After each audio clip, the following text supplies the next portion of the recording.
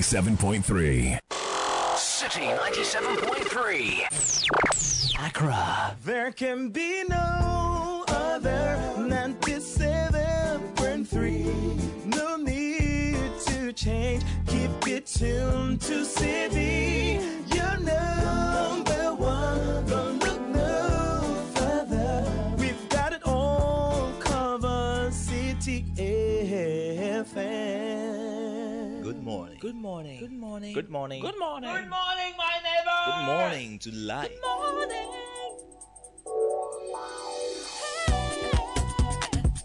Music, talk, inspiration, in perspective. Express yourself.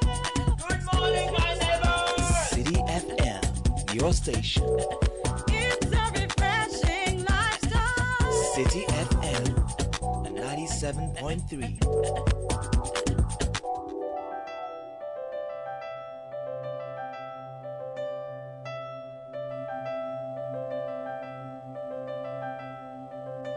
You're too big for error.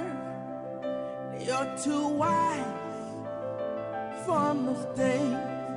You are a mighty God, perfect in all your ways. You were here before my first breath, and you'll be here when nothing else is left. You are a mighty God, forever and always. Say you're too hey, forever. You're too wise for mistakes. Yeah, you are mighty, perfect in all your ways. Hey, you were here before my first breath, hey, and you'll be here, God, when nothing else is left. You are mighty, forever and always. Oh, you love me in spite of my flaws, and you hold me close.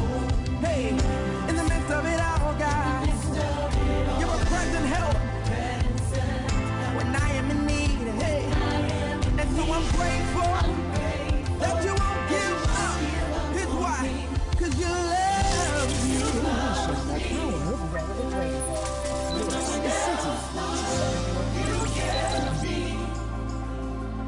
We know we're never thank you for being God.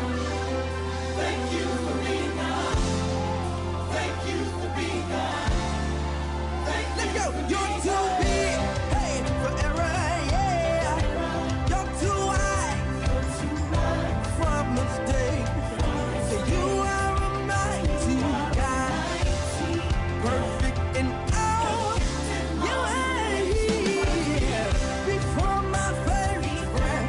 Hey, you'll be here when nothing else is left. You are The city's biggest conversation. forever, God. Hey, in spite of my flaws, you held me close. Hey, in the midst of it all, you're a present help when I am in need. And so I'm grateful tonight that you won't give. Hey, sing it out, 'cause you love me when no one else would. And you kept me, Lord, hey, when no one else could. I say thank you. I came here tonight to say thank you for making the way. Thank you for being God. 'Cause you love me, yeah, when no one else would. And you kept me, Lord, when no one else could. Hey, and so I'll say Thank you for being God. Thank you for being there. thank you for being His name is Travis Green, 24 minutes past 6. It's Monday on your favorite dial, 97.3 City FM. This is the Citi Breakfast Show, hashtag City CBS. My name is Avle. Thank you, thank you, thank you. Give my life to you. There's no Starting the show with business sense. It's really a song of praise. Setting you off on a great day.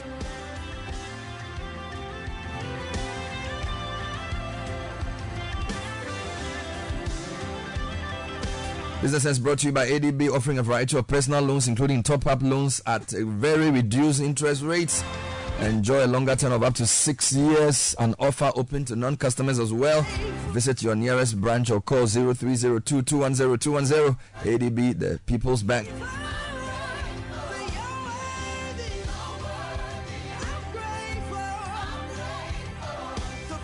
This Business Sense this morning is a quote I heard from Brian Tracy. He visited Ghana, 7 years ago. I'm not sure. I was moderator for that function. He said many things, but one of the things he said that stuck with me. He says, the more you seek security, the less of it you get. The more you seek security, the less of it you get. But the more you seek opportunity, the more likely it is that you will achieve not just opportunity but security. I need to repeat this. It's very heavy. It says those who tend to seek security, they usually avoid opportunity. So they want to be safe. They don't want to try any new things. Now, if you seek security, you won't get it, because security doesn't lie in being safe. It actually lies in doing new things. Now it says the more you seek opportunity, the more likely it is that you will create the success you need that will give you the security you actually want. I hope it makes sense. So this is Brian Tracy. He literally said this in one of the sessions we held with him a few years ago when he visited Ghana. So don't let the quest for security prevent you from seeking new opportunity. New opportunity is where real security is, because there are some markets that are drying up. You need a new blue ocean, and in that blue ocean is your real security.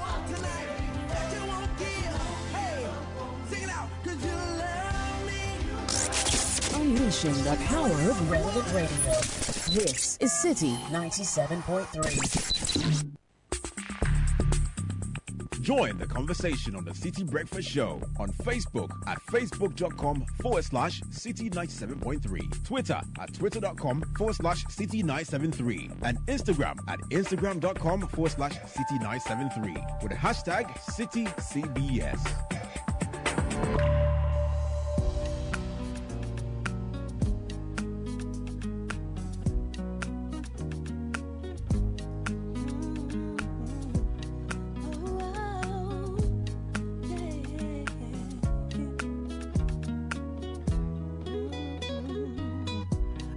I was living could stop serving rocks, knowing the cops is hot when I'm on the block. And I wish my brother would have made bail so I won't have to travel 6 hours to see him in jail. And I wish that my grandmother wasn't sick, or that we would just come up on some stacks and hit a lick. And I wish my homies wouldn't have to suffer when the streets get the upper hand on us and we lose a brother. And I wish I could go deep in the zone and lift the spirits of the world with the words within the song. And I wish I could teach a soul to fly, take away the pain out your hands and help you hold them high. And I wish my homie Butch was still alive, and on the day of his death we had never took that ride. And I wish that God could protect us from the wrong, so that all the soldiers that were sent overseas come home. And we will never break, though they devastate. We shall motivate, and we gotta pray, all we gotta spay. Instead of thinking about who gon' die today, the Lord is gon' help you feel better, so you ain't gotta cry today. Sit at the light so low, and then we gotta move straight forward, cause we fight so strong. This is So Citi right go wrong, just say a little prayer, get your money, man, like go wrong. The Citi Breakfast Show. Rise above the noise. Take this music and use it. Let it take you away and be hopeful, hopeful, and he'll make a way. I know it ain't easy, but that's okay, cause we hopeful. I wish that you could show some love instead of hating so much when you see some other people coming up. I wish I could teach the world to sing, write some music and have them tripping off the joy I bring. I wish that we can hold hands, listen instead of dissing lessons from a grown man. And I wish the families that lack but got love get some stacks, brand new shack in the lack, that's on dubs. And I wish we could keep achieving wonders, see the vision of the world through the eyes of Stevie Wonder. You feel me? And I hope all the kids eat and don't nobody in my... All right, so 6:30, we want to just jump into the headlines shortly. Newspaper reviews brought to you by Total Energies. Starting today, Monday, the 24th of July, 2023, buy fuel or lubricants from any Total Energy service station and win free amazing prices instantly. That's not all. A special prize awaits the highest purchases on Total Energies card from each region. This July, a Bayer de Bruta Remember, promo is valid while stocks last. Terms and conditions apply. Total Energies, energizing your future. And great news for people who live in and around Oyarifa and work in those environments as well. Ghana's largest privately owned bank, Fidelity Bank, has opened a brand new branch at Oyarifa. We're closer to you than ever. Visit our branch at Owusu-Ansah Junction to enjoy a suite of top-notch banking services and experience superior customer service in a delightful and friendly environment. Fidelity Bank, believe with us. Gotta live my life the best way that I can live it. I pray for justice when we go to court. Wish it was all good so the country never even went to war. Why can't we kick it and just get them on? And in the famous words of Mr. King, why can't we all just get along? Hope we can find a better way to shop and peas and I hope we find a better way to cop keys and I wish everybody would just stop and freeze and ask why are we fulfilling these downfalls and these prophecies? You can be wrong if it's you doubting. With the faith of a mustard seed, you can move mountains, and only the Heavenly Father can ease the hurt. Just let it go and keep praying on your knees and church. That's all. Yes, I am hopeful for today. Take this music and use it. Let it take you away and be hopeful, hopeful, and He'll make a way. I know it ain't easy, but that's okay.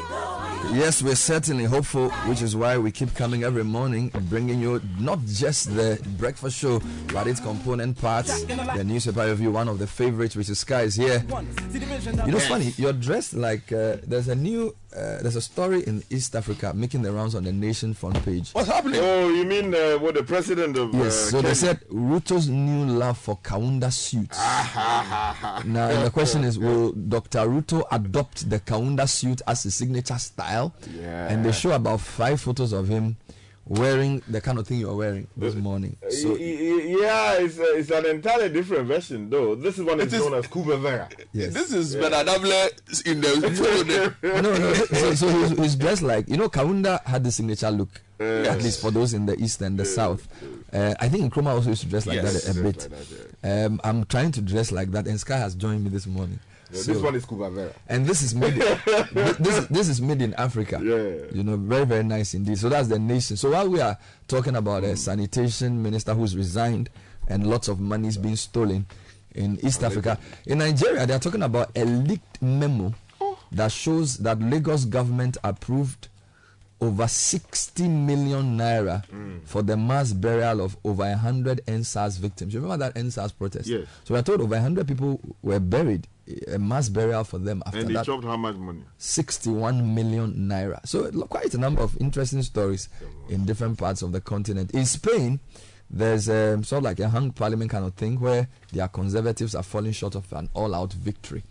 And then, of course, we know what's happening in Ghana with a number of big stories, including the scandal of the missing million. I think that's the name of that scandal. The Ghanaian Times, however, is talking about something else. Yes, so the Ghanaian Times says this morning, Circle loses Dubai accolade.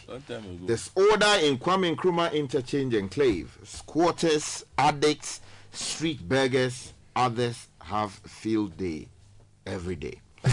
Also on the front page this morning, Ghana, Italy renew ties of cooperation. Armed robbers shoot 2 dead, injure others at Kwame Danso. And another sad story this morning, we are devastated by death of Sherry Aije. So all those in the Ghanaian Times. Yes, I'll start this morning from the front page of the Herald newspaper, Bernard. Who partners Mahama as 2024 running mate is a story they have. And then doubts over Sanitation Minister's voluntary resignation. Double signatures, different handwriting, multiple letterheads cited. President applauded and praises her integrity, but silent on tracing source of funds. Cecilia Dapaah scandal ignites calls for major reshuffle as Akufo-Addo's government sinks into abyss. And ex-energy minister vindicates the Herald on $510 million AmeriPower plant 6 years after Gabi's lawsuit against newspaper. Let me take you to the finder. The big story says this morning, Ghana, Houston affirm alliance to boost tourism inflows and business linkages. Also on the front page this morning, we're told that NLA plans sustained crackdown on 350 million Ghana cedi illegal lotto business. That's coming in from the NLA chief, Sami Ewuku, who was addressing journalists over the weekend. Also on the front page this morning, judge removes First Atlantic Bank from side chick lawsuit. Akufo-Addo meets Pope Francis to strengthen ties with the Vatican, and issuance of Ghana card pin to babies commences, according to Dr. Baumia. And our favorite man, Dr. Akoto, is on the front page this morning. Today he's not coming with plantain. He says what? The story says Ghana needs new business model to diversify agriculture. Front page of the Republic Press also goes with Cecilia Dapaah. Dollar Minister resigns as anger ripples within MPP. Akufo-Addo meets Pope Francis at Vatican City. Africa must create a common market currency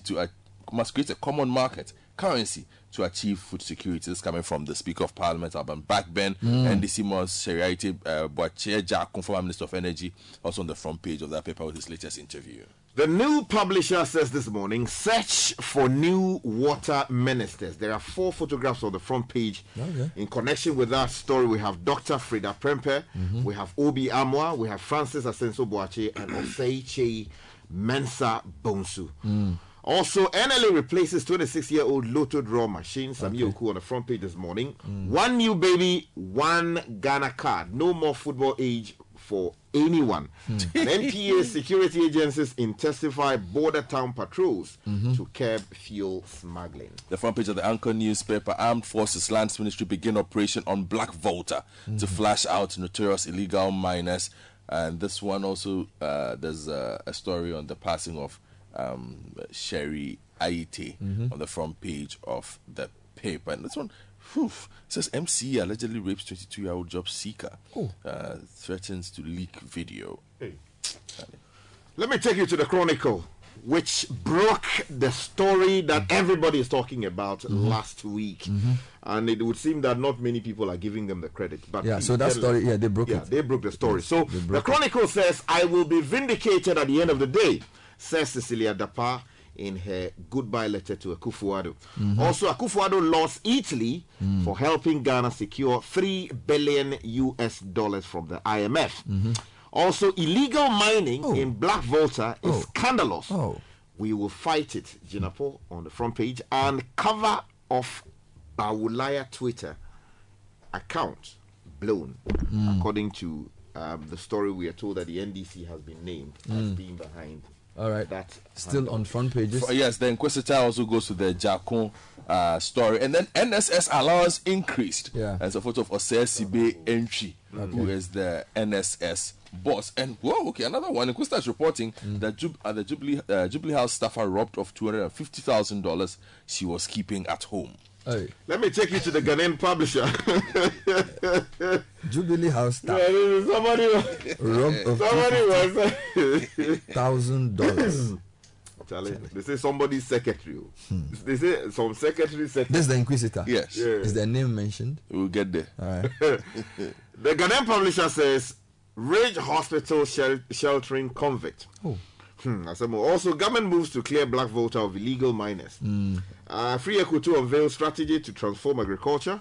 Sanitation Minister resigns, and NDC's plot to discredit Baumia with liar tag exposed. All right. Well, that rich story seems to have made it to quite a few of the Ridge Hospital. Yes, under different headlines. But from the front pages of the front page of the Daily Graphic, Bernard, Dr. Baumia is here with the Ghana card for newborns. National Services here. Galamsey on Black Volta.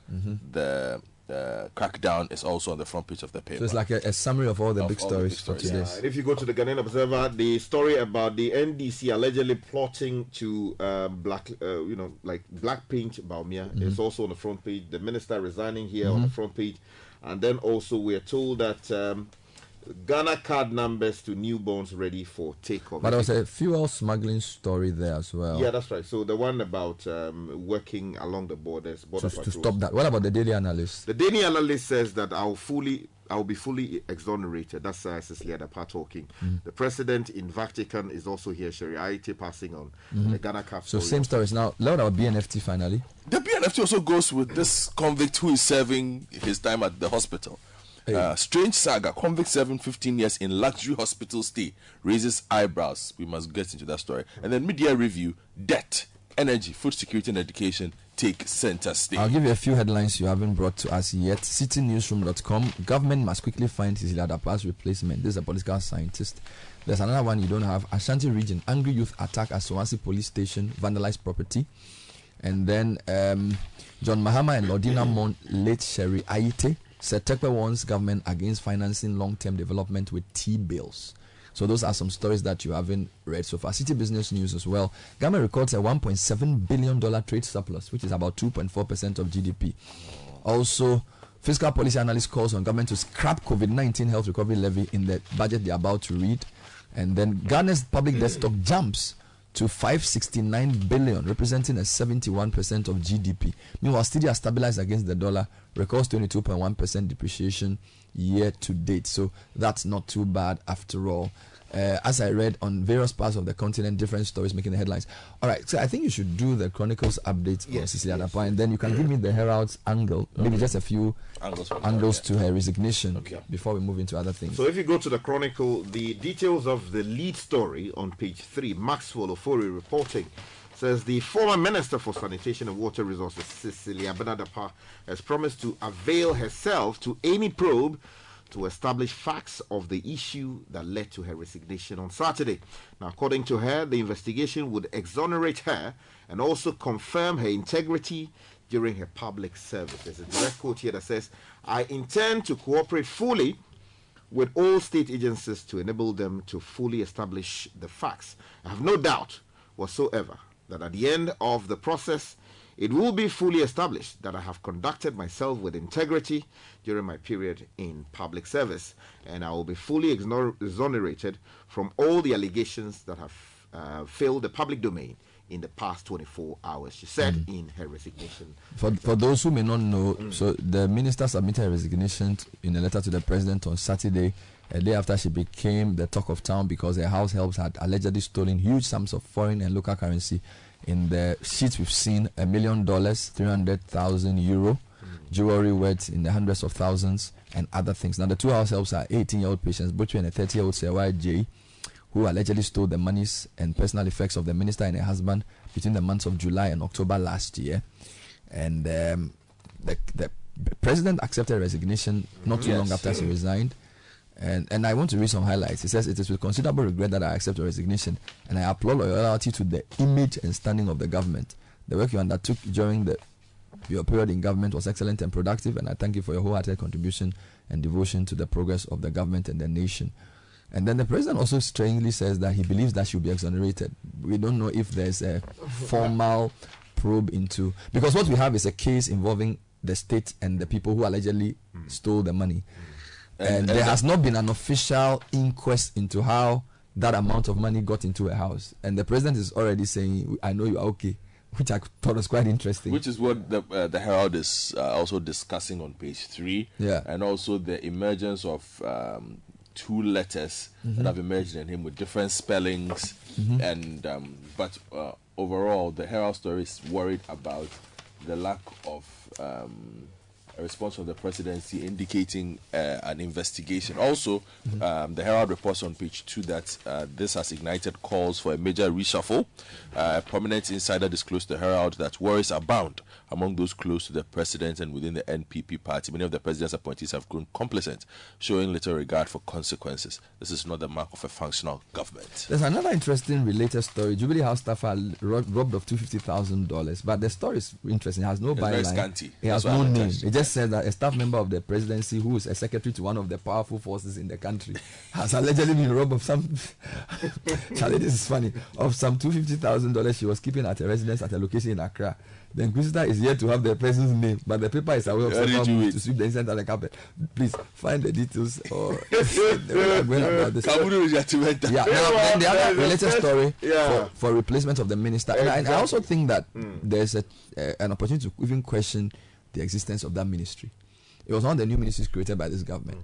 This ministry and Aviation Minister and Railway Ministry. Have those ministries really made a difference in the portfolios? Because railway was under transport. Sanitation was under local government, right? And then there was a third one. Aviation was also under transport. It's been 6 years of those ministries being in existence. Can you say that the way we manage those 3 sectors have improved? I think it's a question the public should be answering.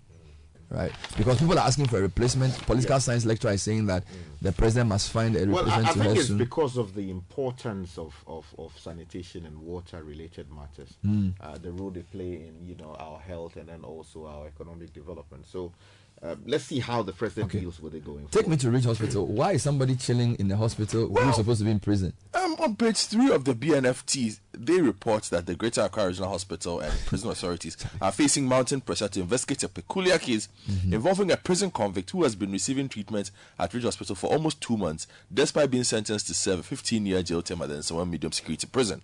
The convict in question, David Aseyete, was found guilty on 23 counts of defrauding licensed bulk distribution company, Mysol Energy Company Limited, of over $6 million through deceptive means in 2018. As the managing director of Renaissance Oil Limited, an unlicensed oil marketing company, Mr. Tay was handed a 15-year prison term by an Accra High Court. However, instead of serving a sentence at Nsawam Medium Security Prison, Mr. Tay has allegedly been staying at Ridge Hospital under the pretext of being seriously ill. The circumstances surrounding his hospitalization and the duration of his stay have raised serious questions and concerns. It is alleged that shortly after his transfer from the court, Mr. Tay feigned illness and requested to be sent to his personal doctor at Ridge Hospital. Surprisingly, the Nsawam prison authorities obliged, releasing him to the hospital. Upon arrival, he was admitted and since then has remained there, unknown to the court and even the plaintiff. Sources have claimed that Mr. Tay is leading a comfortable life at the hospital, receiving visits from family members and friends. Reports have even suggested and alleged that he occasionally returns home to be with his family. This story is in a number of papers. It's in the Inquisitor and I think it's in the Publisher as well. Yes. And the details are very similar as well. I mean, I don't understand. And the authorities should go and check him out. So 15 years in prison, defrauding by false pretenses, and 2 months in a hospital. The suit number is cited in the story, and other questions are raised in the story as well. Now let's go to Ashanti region. This story you don't have yet. Angry youth attack Aswansi police station, vandalize properties. This is Hafiz Tijani, citynewsroom.com. Some angry young people in Asakore Mampo, municipality of Ashanti, attacked the Aswansi police station following the death of their colleague. The youth, according to information available to Citi News, are alleging that a young man was picked up by the police during a swoop at a hideout and was manhandled, which led to his death. The youth in response stormed the Aswansi police station, reportedly pelted stones and vandalized other properties in the building. Now there's heavy police presence deployment in the area this morning. Gideon Okai, assembly member for Aswansi West, told Citi News that the police is opposite my house. I heard a group of young guys throwing stones into the station. I called the police patrol officer to come and make sure that things were calm. When you enter the police station, you see a lot of damage. The reason is that they are accusing the police of killing their friend. And Bernard, still staying with that particular space, if you go to the Ghanaian Times, there's a story on page 3. Says that armed robbers shoot 2 dead, injure others at Kwamidan. So the story is by Daniel Girasas from Sunyai, and he says that 2 persons have been shot dead, with the 3 others injured, allegedly by 4 armed robbers when they attacked a phone shop at Kwamidan, so in the Sene West district of the Bono East region at the weekend. Now the deceased, Adamu Ibrahim, 40, and Abubakar Karim, 19, have been handed over to their bodies, basically handed over to the families for burial in accordance with Muslim tradition, and we're told that the police are investigating the matter. Still on that particular page, there's a story that says jilted lover allegedly inflicts cutlass wounds on girlfriend as seen a son. And the story says the 22-year-old seamstress Linda Ejiri is battling for her life at the St. Francis Xavier Hospital in the Asunfosu area after her ex-boyfriend allegedly inflicted deep cutlass wounds on her at Asinesan in the Asin North. Now, there are 2 stories I'm interested in.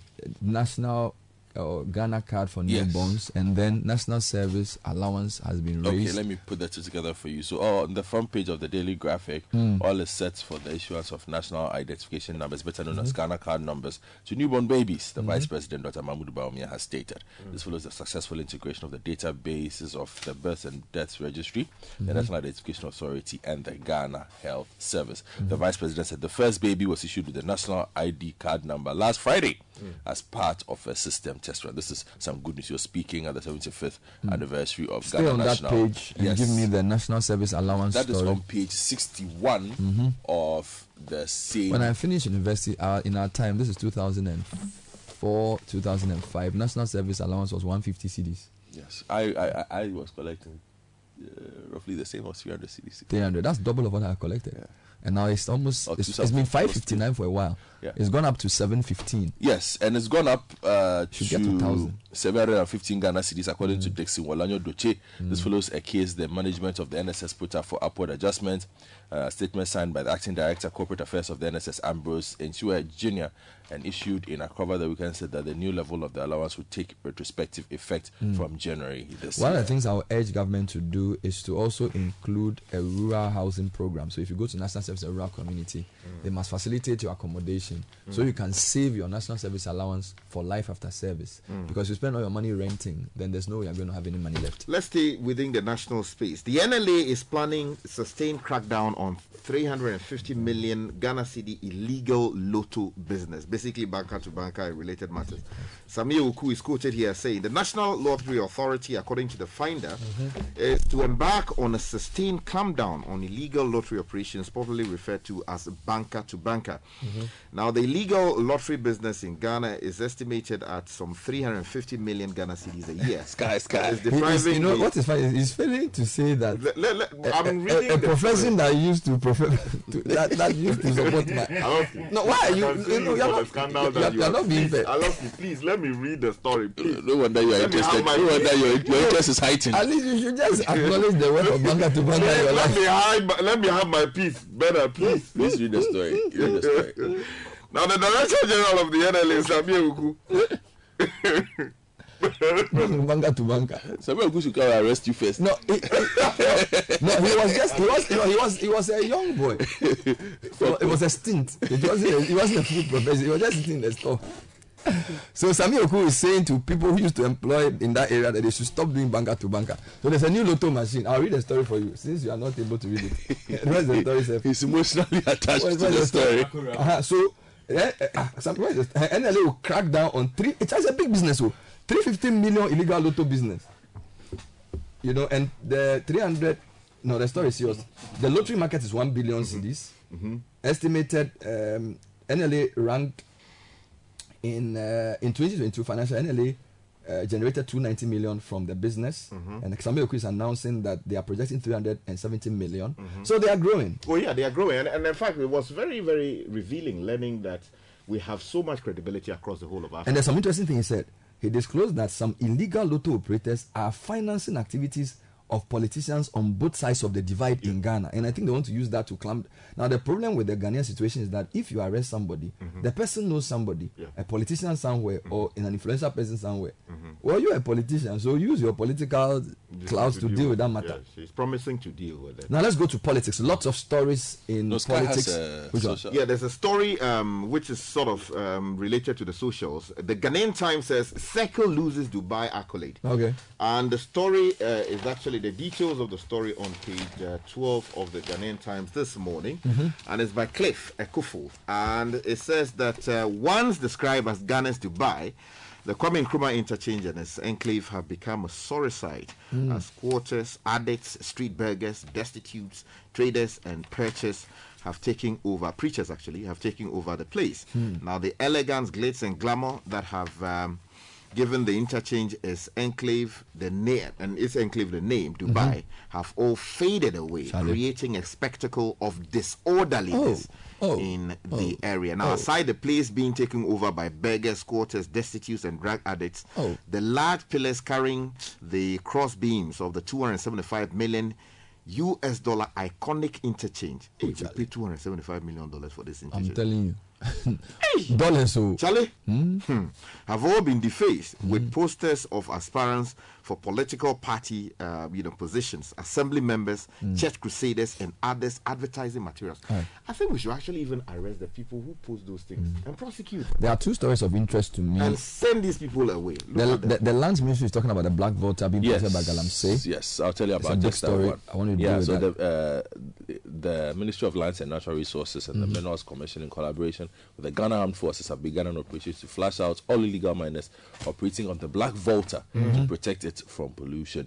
This operation, the anchor is informed, is being led by officers from the 6th Infantry Battalion, a dreaded unit of the military. Speaking to journalists at the Ministry on the sidelines of presentation of an intelligence report by the military on Friday, Sergeant Apostle said that a number of operations have already taken place by them to stop the illegal miners and protect the river body from further destruction. Now let's come to a Jakun energy story. I think it's on a couple of papers. Yes, the Republic Press has that story. It says that Mr. Boafo Jakun, a former Minister for Energy, has revealed new information about the renegotiation of the Ameri power plant contract, which led to his removal from office in 2018. He named individuals whose actions during the renegotiation process were a basis for his removal. During an interview on Asanteman FM, Mr. Jakun explained that when the NPP was in opposition, they planned to renegotiate the power plant contracts established by the NDC, including the Ameri power plant. The committee's an 18-member committee chaired by lawyer Philip Addison and Vicky Bright were tasked to handle the negotiations. Mr. Jakun then went on to reveal that he received a phone call from Mr. Gabi Asare who was on a flight to the US. Gabi informed him that he had contracted a law firm to negotiate with Ameri Energy Group. So the details are there. That story is also in the Inquisitor and a few other papers. Quite a few papers. Yeah, and still staying within the energy space. If you go to page 7 of the Ghanaian publisher, there's a story that MPA security agencies intensify border patrol to curb fuel smuggling. Basically, the story says the MPA has, in collaboration with the security agencies, mapped out plans to clamp down on fuel smuggling activities on the borders along the Upper East region. Now, the authority has partnered the security services to position some staff and security personnel at the smuggling hotspots to deal with the menace. This was actually announced by Mr. Bashiru Natogma, who is the MPA regional manager. I want to do a quick correction. The new publisher has 4 photos for the story about new search for Sanitation Minister. The woman whose picture is on the front page is not Dr. Frida Prempe. So that's a different person they've put there. Just for correction. So those who buy the paper should know that that woman is not Frida Prempe. Somebody else. Now, there's a sanitation related story. Yes, on the back page of the Daily Graphic. So there's a nationwide refuse evacuation exercise and it's starting in Accra. And this is to prevent floods. 3 dumping sites in Arasu Wogon municipality have been cleared to help improve on sanitation and prevent floods in Accra. The areas are Labalishi, near the Balishi School, Bungalow, and Mempasem dumping sites. Now, there are 4 sports stories on City Sports that are interesting. Thomas Partey and Declan Rice can play together in my plans. This is Arteta. Monaco to launch 3rd bid for Mohamed Salisu of Southampton. Fulham are also interested in a defender. And then Arteta says Partey is important to us. Do you know how to cook rice? Yes, Molu. Yeah, there's a guy called Menu. They say he cook rice over the weekend. Manchester United He cook rice. He put him in a pressure cooker. Menu cook rice with payanku, and they are using the rice for party. After party. This is the Citi Breakfast Show, the city's biggest conversation. Join the conversation on the Citi Breakfast Show on Facebook at facebook.com/Citi97.3, Twitter at twitter.com/Citi973, and Instagram at instagram.com/Citi973 with the hashtag CitiCBS. The Citi Breakfast Show. Rise above the noise.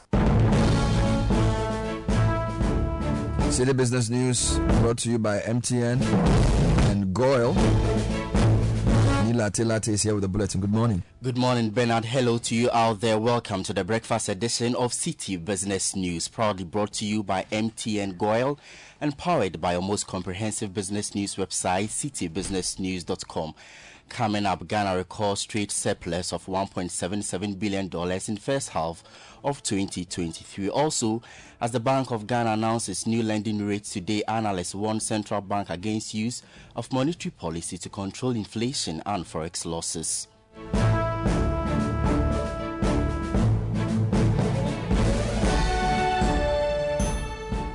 I am Nilati Lati. Details now. Ghana gained a trade surplus of $1.77 billion in the first 6 months of 2023. This amount is almost 2.4% of the country's gross domestic product, according to figures from the Bank of Ghana's Summary of Economic and Financial Data for July 2023. The following Business News Desk report has more. Overall exports were estimated to be $8.17 billion in the first half of the year. Total imports were estimated to be $6.40 billion for the same period, which is less than the $7.40 billion recorded in June 2022. However, according to the data, gold was the most significant contributor to exports. It contributed $3.45 billion in exports in June 2023 compared to the $3.03 billion in June 2022. Following closely were crude oil exports, which totaled $1.66 billion in June 2023 compared to the $2.83 billion in June 2023. Cocoa came in third with $1.48 billion, up from the $1.41 billion the previous year. Ghana's balance of payment was negative as of June ending, according to the central bank's report. The country had a balance of payment deficit of $107.8 million, which is about 0.1% of GDP. It was also much lower than the $2.49 billion reported in June 2022. In June 2023, the capital and financial account balance was $897.3 million in deficit. In addition, gross international reserves were $5.34 billion in June 2023, equivalent to nearly 2.5 months of import cover. Net international reserves amounted to $2.33 billion, down from the $3.58 billion in June 2022. That was a Newsdesk report on Ghana's trade surplus for the first half of 2023. Away from that, and as the Monetary Policy Committee of the Bank of Ghana prepares to announce the new monetary policy rate today, there have been renewed calls that the constant use of the policy rate to tame inflation and forex crisis has not been economically prudent. Currently, the rate stands at 29.5% after it was maintained during the last meeting in May. Even before the announcement, there are strong predictions that the rate could see a marginal increase because of inflationary pressures. Therefore, to tackle the volatility of the exchange rate, analysts say the central bank should consider increasing the forex exchange cover for issued CD as it is a panacea to reverse the trend. Dr. John Quao is a director of research at the Institute of Economic Affairs. When we provide more forests for the city, it helps to strengthen the city. The extreme case is what we call a currency board. Currency board is like an alternative to a central bank, and they provide 100% cover, forest cover, for their local currency issue. It means that every unit of the local currency issue is covered by foreign exchange. So their exchange rate, their local currency does not depreciate. I'm saying it's 40% statutory limit in the Bank of Ghana Act is too low. So I'm recommending let's raise it progressively, to make 50%, 60, 70. I'm not even asking for us to go the full hog and reach 100%, because that will also create a very rigid system. So if we get to 70 in the next 3 years, that will help to strengthen the city. That was the Director of Research at the Institute of Economic Affairs, Dr. John Quao. Away from that, and traders are pushing for a favorable tax regime as the government prepares to present its half-year budget on Thursday. The business community is asking the government to restructure VAT to cushion traders in the informal sector. Some industry players have also cautioned the government to withdraw some tax measures in the mid-year budget review to reduce the excessive hardship on companies. One of such associations is the Ghana Union of Traders Association, GUTA. Dr. Joseph Abin is president of the association. The VAT as it's structured now is not working to the advantage of the trading sector, especially the informal sector, where there's no fairness in the VAT. We want the VAT system to be restructured so that it will enhance on compliance as well as bringing fairness and parity to doing business. The leakages in the system, as we've always been saying, they're talking about, should also be looked at, that we are able to prune down on those leakages, especially at the free zones, the warehousing systems, and the tax exemption scheme, if needed, to be abrogated altogether, so that those exemptions that are needed should be applied and be given. If you're able to do all these things, then I don't have any doubt that we'll be able to get the needed resources, having prioritized our needs and prune down expenses. You heard President of the Ghana Union of Traders Association, GUTA, Dr. Joseph Obin, to the energy sector now, and in a bid to address its fiscal challenges, the government is being urged to scale up efforts to control under-recoveries in the energy sector. Ghana's economy is under intense pressure, having forced the government to seek a $3 billion bailout from the International Monetary Fund.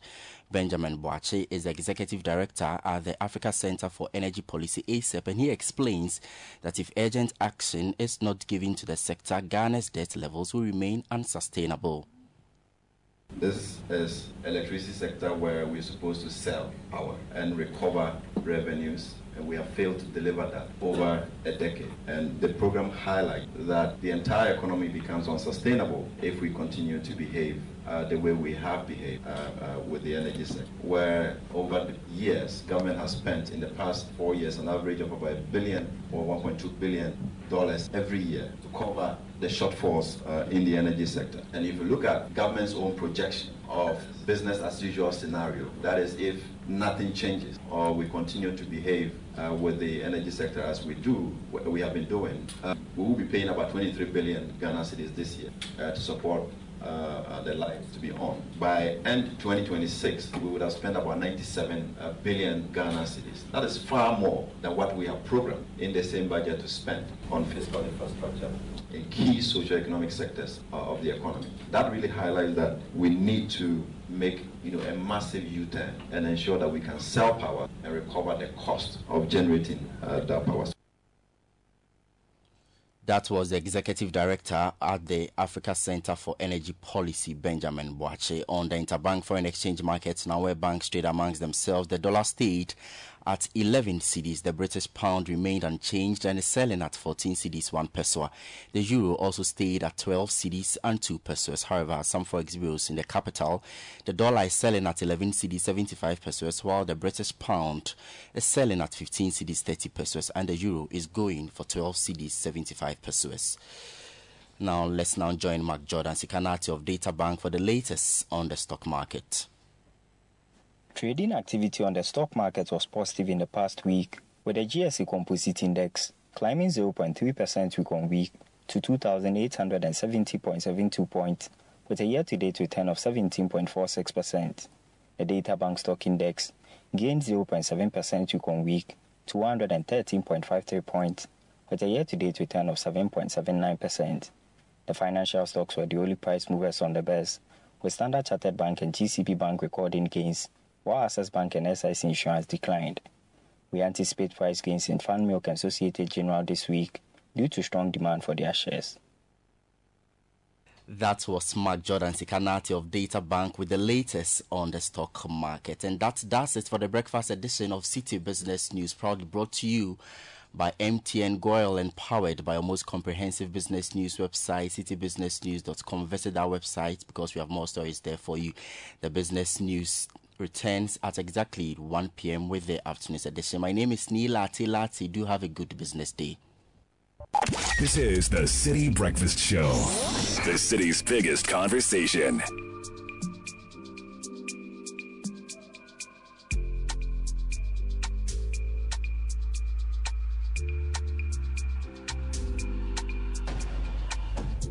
Me sit in silence, sipping my liquor, making no link up. I'm picking no course. This generation, we know they get that. I'm mind is focus. We know they hear what we show up. 11 minutes past 7. Citi Business News came to you through MTN and Goyle. But we still got bills to pay. Kickoff is next, brought to you by Lesheho. Focus on global, non-local. For over a decade, Lesheho Savings and Loans have been supporting the investment goals of our customers with attractive solutions like our flexible deposit products for 91 days, 182 days, or 365 days. We've been a saving for depositors who value security as well as competitive returns. Call us on 0577 70 7700. Open a fixed deposit account today. Lesheho, let's improve lives. Kickoff is also brought to you by Shell. The Shell Helix HX3 20W50 contains additives that protect the engines of older vehicles while reducing maintenance costs. You need a reliable motor engine that helps, or motor oil that helps keep your engine feeling younger and stronger. It contains active cleansing technology, which helps to prevent harmful sludge and deposits. Ask for the drum 209 liters or the 5 liters or the 1 liter. Shell Helix, designed for ultimate engine performance.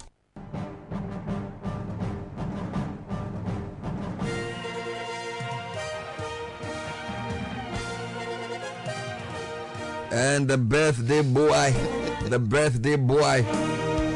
Evans Ofochu Manso. Today is World Ofochu Week. It's not even the day. We are chopping the whole weekend from yesterday to Saturday. Well, El Bernardo, I feel irate. Happy birthday to you, bro. Thank you. May you live long and prosper. Amen. That's the message I have for you. This one in media pan. Well, many thanks for joining me, Evans Ofochu Manso, here for kickoff on Citi 97.3 FM, wherever you are. And coming up on the bulletin, President of the Ghana League Clubs Association, Kudofianu, has revealed plans to advocate for an increase in the Ghana Premier League prize money for the upcoming season. Plus, 5-time Ballon d'Or winner Cristiano Ronaldo expresses excitement ahead of the new season with Al Nassr. We're looking forward to do an amazing season, and of course I hope to win a few trophies this year. Let's see what's going to happen. And Manchester City boss Pep Guardiola admits Premier League goal king Erling Haaland is fitter and much better than last season. Comparing last season in that period, he's fitter. He's much better than the last season when he arrived, and I know we would love to be as like season, but at the end is not the point. The point is no injury. All this plus the latest from the ongoing Women's World Cup, transfer news and tennis here on Kickoff. All right, let's start a bulletin from the Ashanti region, where a member of the newly formed Kumasi Asante Kotoko's former interim management committee, Kwesi Appiah, has expressed his anticipation that the upcoming football season will present significant challenges for their club. Now, the Kotoko IMC comprises of the former Black Stars head coach Nana Aprinkra Akwesi Ewua. Also, Dr. Prosper Nateogum, who has been appointed as the new head coach of the club, and Emmanuel Newton Dasoberi, who is taking over the role as the administrative manager. And the appointment of these 4 men is important for the club after the dissolution of the 12-member board of directors led by Dr. Kwame Che, following a directive from the owner and life patron of Asante Kotoko, Otumfo Setu, to the second. Now, we understand that Santehene was at the Kotoko training grounds over the weekend, and he has promised further development for the club. So that's the update there from the camp of Kumasi Asante Kotoko, hoping that they will get better and improve upon what happened last season there. It was a very difficult one for them as they finished without any significant trophy. Now, President of the Ghana League Clubs Association, Kudofianu, has revealed plans to advocate for an increase in the Ghana Premier League prize money for the upcoming season. Now, league champions Mediama Sporting Club, we know, were awarded with 300,000 Ghana cedis for their triumph last year. And now, during an interview with City Sports, Kudofianu emphasized the necessity to engage in further deliberations to ensure that the league champions are generously awarded for their achievements. Playing a 34-week league for 300,000, I would say there must be room for improvement. We need to do something about it. And I know that clubs are going to prepare for Africa. And I know there is a scheme, definitely GFA will give them a push. So, in as much as the prize money is that low, I'm sure GFA will cushion the clubs that will be playing in Africa. But like Oliver Twisa will ask that something is done about it. And these things can be done if they are factored in the sponsorship package. Because the sponsorship package itself is nothing to write home about. So you cannot take the chunk of the sponsorship money as prize money. But as we move along, I think that we have to advocate, make sure that we get much more sponsors on board so that the prize money will be something to write home about. Well, in addition to his efforts to advocate for an increase in the prize money for the Ghana Premier League, Kujofianu told Citi Sports that he has intentions to lobby for more financial support for Ghana's two representatives in the upcoming CAF Interclub competitions. Mediama Sporting Club, we know, will be repping Ghana in the CAF Champions League, whilst Dreams FC, who won the FA Cup, will be repping Ghana in the CAF Confederations Cup. Now they'll be venturing into Africa and they need the support of each and every one. What we can do as an advocacy group is to lobby and ask for government support for them, because venturing to Africa is like a bottomless pit. Money will go in and it will be very difficult. Even when you make it to the money zone, you will still run red. So if you don't venture into the money zone, it becomes a financial sacrifice. So we'll do the best that we can, but we also take this opportunity to ask the clubs to revamp their squad to make a meaningful impact in the competitions that they are going to participate, because we've lost 2 slots as a country, and we can get the 4 slots back based on the performances they will put up in the interclub competitions. All right, so that's the president of the Ghana League Clubs Association. That's Akudo Fiano speaking exclusively there to Citi Sports. Now, speaking of the CAF Interclub competitions, Mediama Sporting Club and Dreams FC will get to know the opponent in Africa when the preliminary stages draw for the CAF Champions League and the CAF Confederations Cup is held tomorrow at CAF's headquarters in Cairo. 54 clubs from 42 member associations are engaged in this season's CAF Champions League, while 52 clubs will be repping 41 member associations in the CAF Confederations Cup. And Citi Sports will definitely bring you more updates on this one when the draw is held tomorrow as well. Now to the Bono region next, and Nswatraman FC have unveiled Maxwell Konedu as their new head coach. Now the former Kotoko and Legon City's head coach has signed a 2-year deal, keeping him at the club until 2025. So that was the unveiling done yesterday. Also in that club, former Karela United Communications Director Eric Alagidede was revealed as the Nswatraman FC is a new general manager there. So a new era also at Nswatraman FC. And here in Accra, Legon Cities have named Parkwesi Fabin as their new head coach. So there's a managerial merry-go-round there. And Fabin, we know, was at Adriana Stars last season, and he will now begin his new role at Legon Cities on the 1st of August 2023. So gradually we are getting ready for another Ghana Premier League with the managers moving here and there. Now let's move away from the local club football stories now and move to Asia. Now, despite a tricky opening to Al Nassr's preseason, Cristiano Ronaldo, the 5-time Ballon d'Or winner, remains optimistic about his team winning trophies in the upcoming season. While citing the team's facelift with new players and a new manager, the Portuguese star feels his team is ready to challenge for titles. At the moment, the Saudi Arabia club is in Japan to face Ligue 1 champions Paris Saint-Germain and also the Champions League finalist Inter Milan in preseason games. This year we have many. We hope to win all the trophies. We know it's going to be very difficult, but I think we have a good team. We have a new coach, we have new players. The ambitions are kind of the same of last year, and we're looking forward to do an amazing season. And of course, I hope to win a few trophies this year. Let's see what's going to happen. All right, so that's the Ballon d'Or, 5-time Ballon d'Or winner, I should say. Cristiano Ronaldo, they're hopeful of winning trophies with Al Nassr. The last season, he couldn't win any. Hopefully, he could do that in the upcoming season. Now, speaking of pre-seasons, Erling Haaland was at the double as Manchester City fought back to beat Japanese title holders Yokohama Marinos 5-3.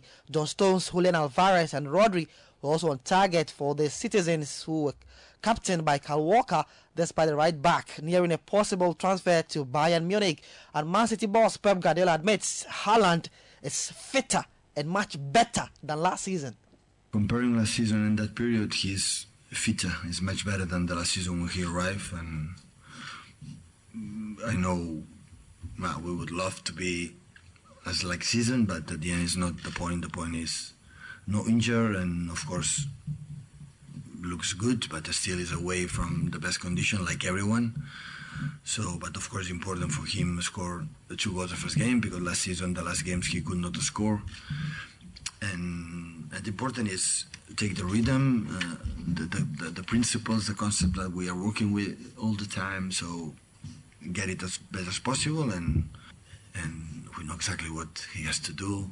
We know him, and in a few weeks we'll be in better condition than now. Right, so that's the Man City manager Pep Guardiola speaking there, and he also says that Kevin De Bruyne is close to returning to action after sitting out of that victory over Yokohama Marinos. We know the Belgian was forced out with a hamstring injury in a 1-0 Champions League victory over Inter Milan last season there. Now, Real Madrid also beat AC Milan 3-2 in a preseason friendly today. Federico Valverde scored 2 goals together with Vinicius Junior, who scored 1. And then Fikayo Tomori and Luca Romero were the consolation goal scorers there for Milan. Now, Portuguese midfielder João Paulinho suffered a shoulder injury in Fulham's entertaining 3-2 victory over Brentford in the Premier League Summer Series there. And Carlos Vinicius netted the Fulham winner against their London rivals as Alexander Mitrovic watched from the stands. Later today at 11 a.m. there's Liverpool versus Greater Fort in that preseason games there. In some transfer stories, Harvey Barnes has joined Newcastle from Leicester City for a fee around £39 million. Fulham have also agreed to sign Raul Jimenez from Wolves for £5.5 million. Wilfred Zaha has arrived in Turkey for a move to Galatasaray from Crystal Palace. And also Marco Silva turned down an offer to manage Al Ahly in Saudi Arabia. And also former Man United midfielder Paul Pogba wants to help tackle the UK's cost of living crisis. And the Juventus Times says that ending poverty is the goal of a new ethical fund he's launching. Now to the Women's World Cup. At the moment, Italy are up against Argentina in the World Cup. At the moment, it's goalless there. Italy 0, Argentina 0. Later at 8:30, there's Germany versus Morocco. And then at 11 a.m., there's also Brazil facing Panama. So that's the latest there from the ongoing Women's World Cup. And before I go, in tennis, Novak Djokovic has withdrawn from next month's Canadian Open in Toronto because of fatigue. The 36-year-old Serbian lost a 5-set Wimbledon final to Spain's world number 1, Carlos Alcaraz, a week ago. And he will now be replaced in the Canadian Open by American Christopher Eubanks in the main draw. That's the latest in the world of sports across the globe here for you on Citi 97.3 FM Kickoff. For more sports stories, log on to the website citisportsonline.com. At 5 p.m. today, we are back with the Sports Flash at 10 p.m. on Citi TV. Don't miss out on the City Sports Roundup as well. For more sports, also log on to our Twitter handle at Citi Sports GHA. Hasta la próxima from me, Evan Sofuchimansu. This is the Citi Breakfast Show, the city's biggest conversation. The Citi Breakfast Show. Rise above the noise.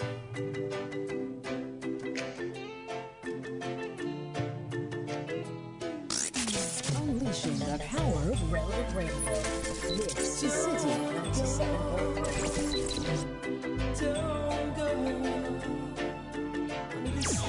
97.3.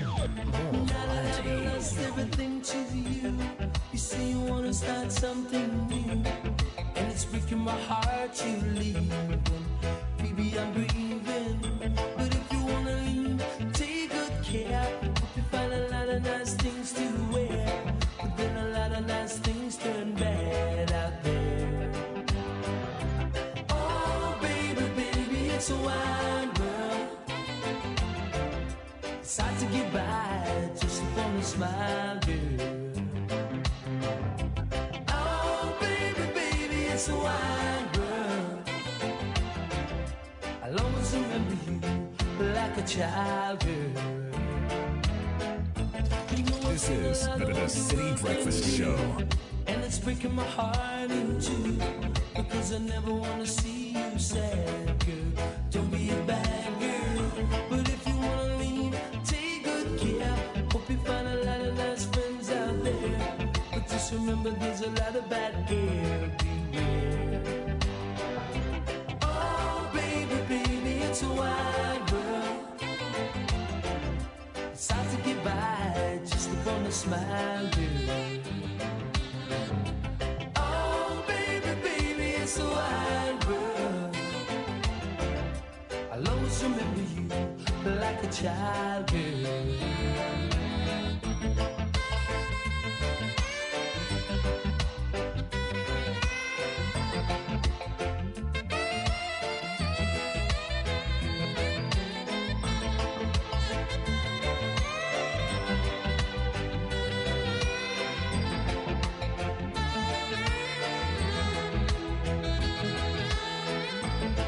I've seen a lot of what the world can do, and it's breaking my heart in two. Cause I never wanna see you sad, girl. Don't be a bad girl. But if you wanna leave, take good care. Hope you find a lot of nice things to wear. But then a lot of nice things turn bad out there. Oh, baby, baby, it's a wide world. This is City 97.3. Oh, baby, baby, it's a wide world. I'll always remember you like a child, girl. Oh, baby, baby, it's a wide world. It's hard to get by just upon a smile, girl.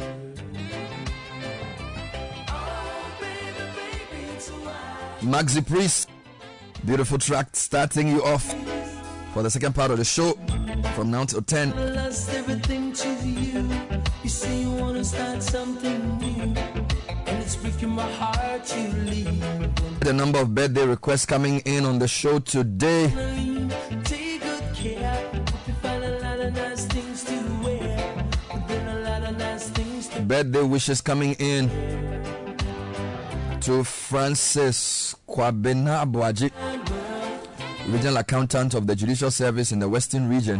God bless you. smile, girl. And to Mrs. Ivy F. Koshiga, the kids and your husband Albert are wishing you a fulfilling day. May the Lord use this special day to increase your blessings. Cheers to life, cheers to joy.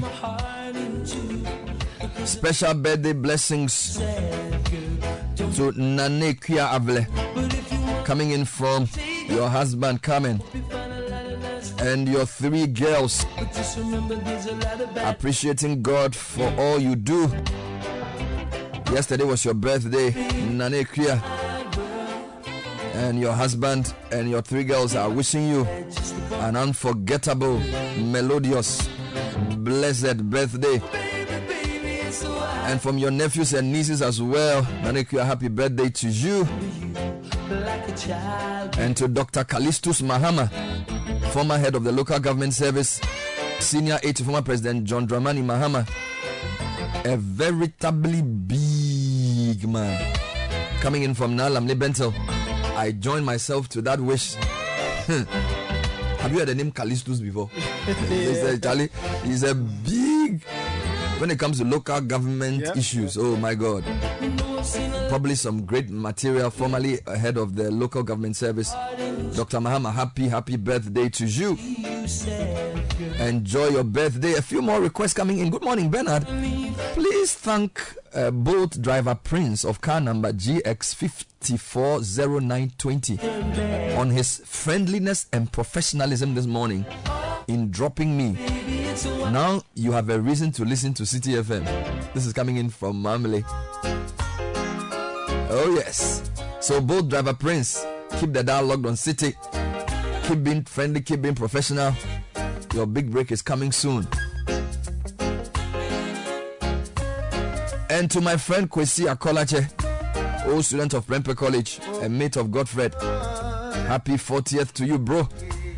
You want a Terminator song? I'm giving you this one. There's Hammond. Remember the songs used to make you rock away. Those were the days. And let me say good morning to Makafui Ado.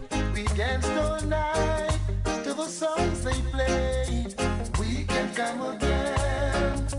Do it just of Met Insurance, coming in from myself and the family, and from your husband Kobe, Makafui Brigita, and Metepe Ado. Happy birthday to you. And to policeman Liberty Agbozo. Liberty Agbozo of the FPU airport office. Enjoy the show. remember the songs used to make you rock away.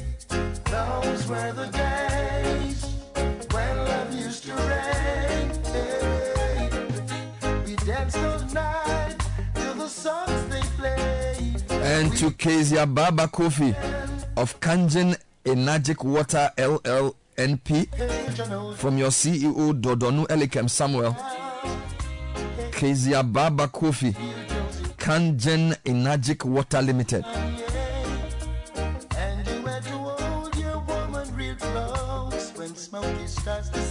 Congratulations to Mr. and Mrs. Osei Berima, George and Olivia for their wedding ceremony which happened last Saturday.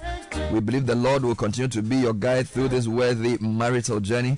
From Emilia and David, Tema Michelle Camp, to George and Olivia Osei Berima, who got married over the weekend. We dance all night to the songs they play. We can come again, do it just the same. Right now, we need a brand new start.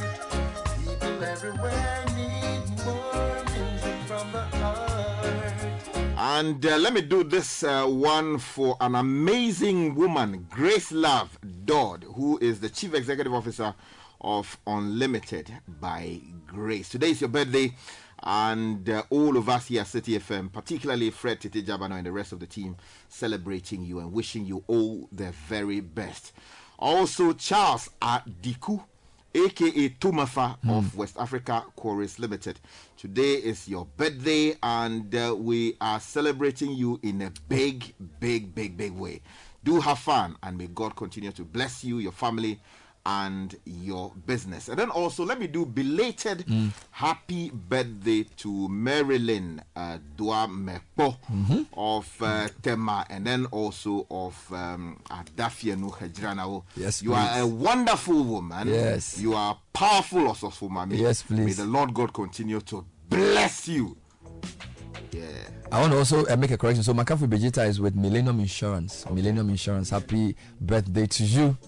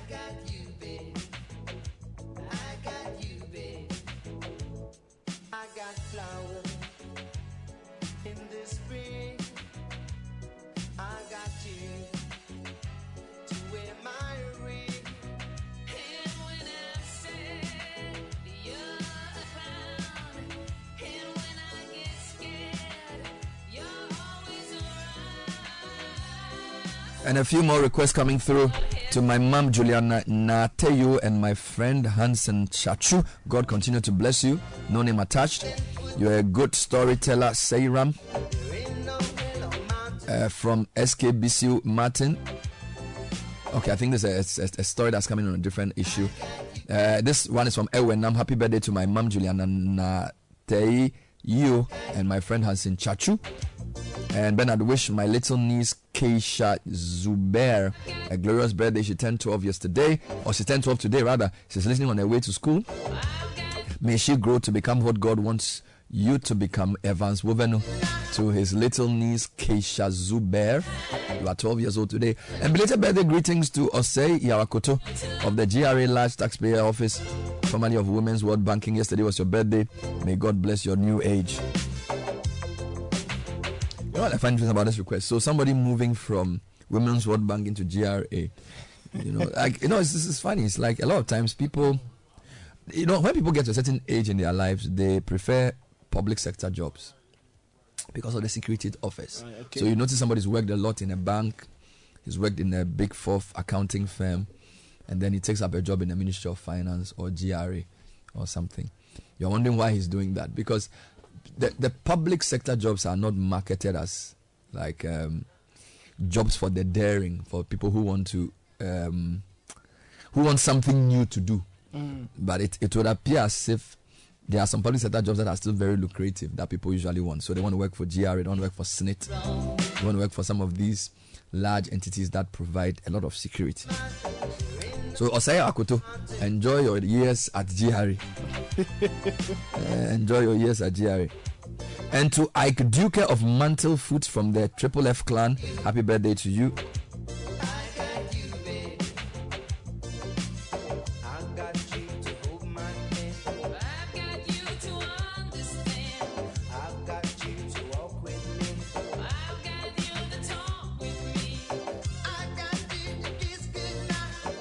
And the big story broke on Friday in the Chronicle. And it's funny how some stories break. So the minister, or the former minister, and the husband had sent the maid and the two house helps and the other accomplices to court on a criminal matter. To the police, thank you. And the police investigator had then proceeded, based on his investigations, to go to court for the court to then charge them with different counts of either stealing or conspiracy to steal. And once the story gets into that system, the media gets it. So it's funny how indirectly, of course, theft is wrong, right? So you don't steal under any pretext. But the big story is not the theft. The big story is the minister, and rightly so. All right, and I feel like this is good. Is good in the sense of how the media angles the story. So we do a lot of theft stories, and we are not downplaying theft at all. We do theft stories, particularly in page 3 of the Ghanaian Times, almost every day.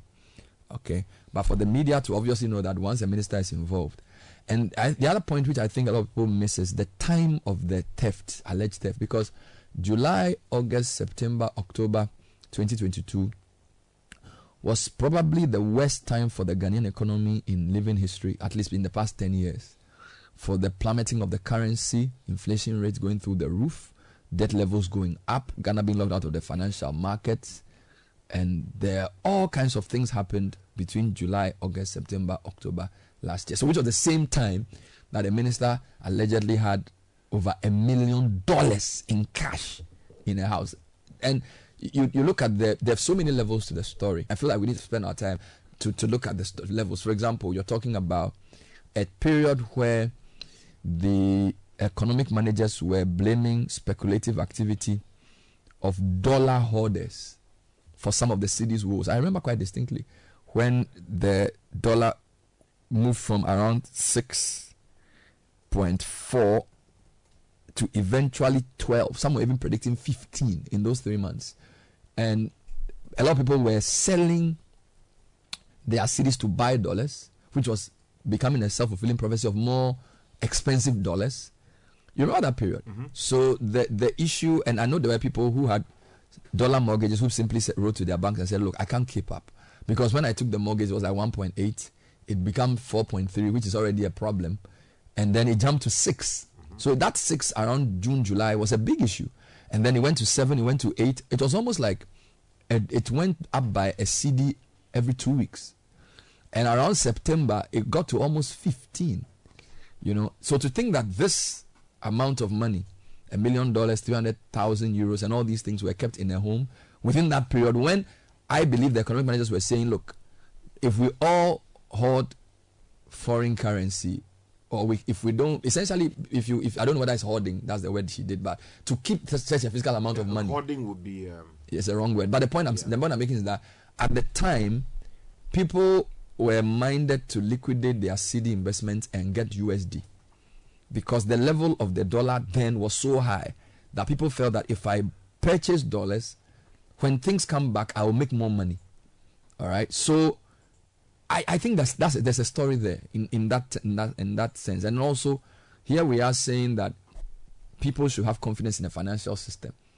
All right. So when the initial banking crisis happened in 2017, and then people were asking us on the show whether they should take their money to banks or keep their money at home. And we said, do what is responsible. That for any financial institution, when people go to the financial institution and all demand their money and there's a run, the institutions will collapse. Mm-hmm. Right? And the banks were struggling for liquidity at the time. Mm-hmm. I remember there was a time that if you look for certain foreign currency, you even get. Mm-hmm. So if somebody who is a politically exposed person of that level has that amount of money physically in their house, what does this say about what the BOG has been telling us about the financial system.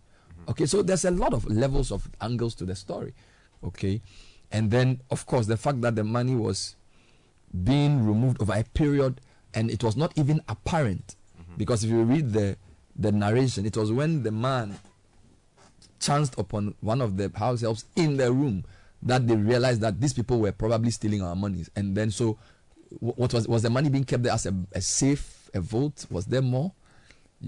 So a lot of times when we talk about misdeeds and corruption, most people say, oh, what law have I broken? There's also moral law. Okay, and I feel like if you hold public position, we should not, and I'm not saying that we should move away from black letter law, which is what you deal with, but there's conduct of public officers. There are ethics of public office.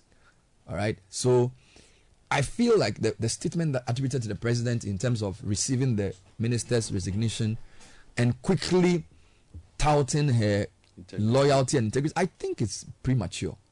The issue of public morality should not be in the bosom of the president. All of us, of course, he's the custodian, he's the leader of the country. So he must send a signal that everybody will be held to the highest standard of conduct, which includes morality and ethics and all of those things. Now, I am not quoting a specific law violated, and we can go into BOG notices, we can go into the BOG law and those things, but that's not what we want to do. But the question you're asking is that if you look at all the circumstances around the currency, the economy at the time, and the levels of poverty in the country, and the amount of money a minister is paid, how do you justify keeping almost, when you calculate all the total value of everything that has been stolen, it's about $1.6 million in one person's house. And you are you telling me that doesn't raise moral questions, that doesn't raise questions about it's not everything that you should be able to name that you should be in a position to judge or describe. Do you understand what I'm saying? There are things you can see and say this is not conduct, what's the word they use, becoming of a public officer. All right, so I'm a bit worried by the speed with which the purported response from the president seeks to exonerate the minister, and almost sort of pigeonholing her resignation around loyalty to the government and the government's image. Okay, is that what this is about? That it's about whether somebody's image is good or bad? What signal are you sending to citizens? All right, in terms of profligacy. Well, we shouldn't criminalize wealth, but if somebody has such an amount of money in their house, and it took, I don't know, 3 or 4 months for somebody to even discover that the money was lost, and then we're in a period of austerity, and then the minister comes and says, the finance minister comes and says, we should all burden share, we should all chip in, and they were talking about salary, 30% salary cut. If somebody has that amount of money in their house, they probably don't even need a salary. Do you get my point? And this is perceptions which are legitimate. So I feel like the letter the president wrote purportedly in response to that resignation, I think the tone is not sensitive to the feeling of Ghanaians at all. Do you understand me? At least you accept the letter and say, well, thank you for your service. Let the chips fall where they may. And the other point is that there hasn't even been a formal process of investigation of anything.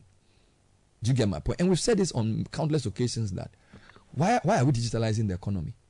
Why are we making noise about digitalization of the economy? Because we want to reduce cash in the system. Because we all accept that the more cash you have in the system, the more likely it is to promote corruption, either the proceeds of it or the promotion of it. That's why the whole argument about digitalization makes sense to everybody. All right, so why would a minister of such a standing be keeping such amounts of money in their house, and you don't think it raises questions? For which reason we should even have OSB talking to them about what are your sources of income? Compare that to the assets declared before taking public office and check if there's any reason to investigate further, if this is not a smoking gun leading to... Do you get my point? There are so many layers of this, and let's not make it a politicization, so to make the government look bad. I mean, you are already smelling bad. So why are you saying we should make it? Like, why are we so interested in whether I look bad or not? As if the public cannot discern that this type of thing is one of the reasons why politicians have lost credibility. Okay? Where young politicians, I'm not referring to this particular politician now, young politicians that we know, we all went to school, we slept in the same dorm with. In 2 years of becoming public officers, sometimes not even ministers, have properties scattered over the place, which public documents leaked show. People who are not very young ministers, young people. You know, if that is not a problem for us at the highest level of government, then I'm sorry. Do you get me? So the tone of that response, like, oh, you are loyal. What are you trying to say to Ghanaians? Do you get me? You know, and this is not the first time we've seen somebody died and the person's will became public knowledge, and then it's like, oh, it's almost like Ghanaians are envious. You know, what work do people do that when they get to public office they can own all the properties they own within the time that they own it? You remember the will of Sir John? It became a public discussion. You can't talk ill of a dead man, but you can also investigate the conduct of a public officer even after they are gone. And if we are serious about fighting corruption, we should not make this an NDC MPP issue. All right? Because there are people who have served this country for 30 years. They retire on salaries, on pensions, less than 5,000 cedis. And they also do their best. But people who somehow enter political office, sometimes they are not even in government, they are just politicians. And you are hearing of houses here, you are hearing of amounts of money here. It is, you know, it's serious. It's serious. So I am not an expert, but I think that the OSP has something to look into, if for nothing at all, because he's a politically exposed person. The amounts are very large. So whilst that court case goes on, I think there needs to be a separate probe into the sources of wealth of the couple. I think there needs to be. It is not witch hunting. And the presidency should not write to exonerate her. It is not in his place. He should let institutions work. It's not his job. The executive implements economic policy, implements leadership for the country, foreign policy. The executive does not decide who is guilty or innocent. That's not their job. It's the judiciary's job. Let's allow separation of powers to work. And whoever wrote that statement should be minded of those things. The perceptions. We are talking about people's confidence in democracy. It's always an issue. CDD will do a survey and say people have lost confidence in politicians and they blame the media for it. If people lose confidence in our politics, is it the media's fault or the politician's fault? Is it our fault for breaking the story or the politician's fault for trying to gloss over it and making it look like anybody who talks about it has something against the government or the minister? No, there should be a standard for public office. Somebody resigned or was sacked in this country because the person had a tip where the person stated a motive. You remember? A motive that she wanted to raise $1 million as a minister. I think she was the deputy minister of communication. And the president at the time sacked the person because the public backlash was that we didn't put you there to be minister to be looking for $1 million. So even though you haven't explicitly committed a crime, the standard of holding a deputy ministerial position and to be seen in a leaked tape speaking loosely, including saying that as for you want to raise $1 million, means that your position is untenable. So the president sacked it. Okay, so that standard must be the same. You know, you can't say that, well, this one there, and we haven't said she's stealing money, but the point we are making is that it's the same thing. Do you get me? Of course, this is not a leaked tape. This is a case that is legitimately being pursued in court. But you cannot tell me that having such an amount of money in a house within, I don't know how many years of being a minister, how much are they paid? How much is the president paid? Do you understand? These are questions we must ask if we want the polity to improve. And all right-thinking Ghanaians have to ask for further and better particulars of this matter. That's the only way we can salvage our democracy. Because it cannot be that because the person is in your party, it means that, oh, it's okay, the person has integrity. Let the institutions prove it. Let the institutions prove it. Because all of us are people who we know have integrity. But when matters come up, we let the law run its course. Okay, so I'm not sure if I am delving into legal waters that I'm not supposed to, and you are here to tidy it up. But my initial sense is that acceptance letter doesn't send the right signal about the intentions of the president, and I'm not sure if I've put it rightly. It's 7:08. Let me let Nathan do his segment, and I'll come back to you on this. But my sense is that, forgive me, the tone and the speed with which the letter sought to vindicate the former minister is worrying. It's not what is not. It's not correct.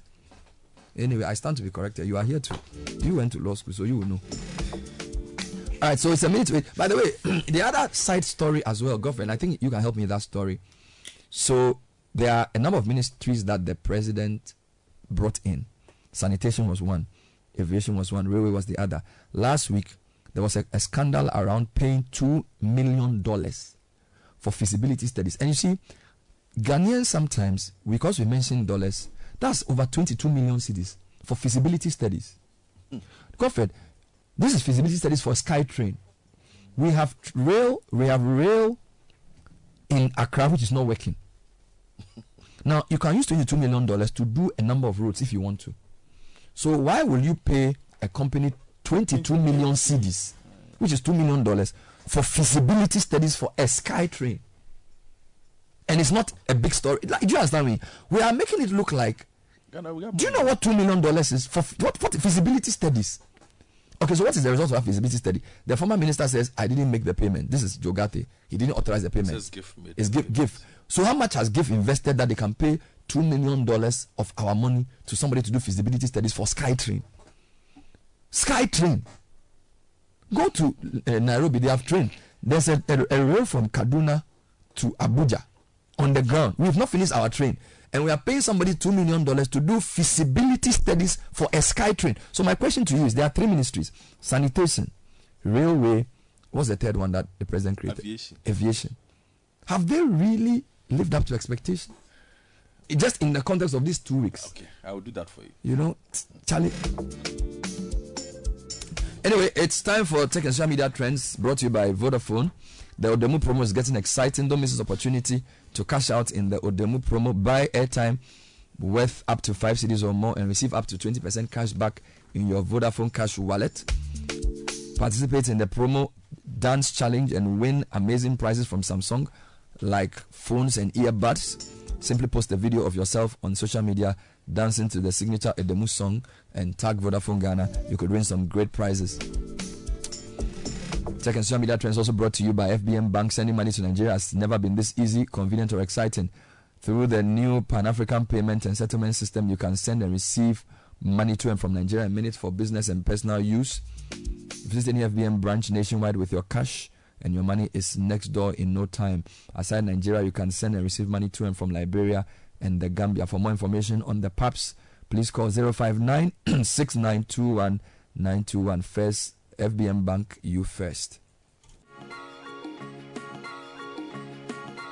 All right, Nathan, tell me what's trending.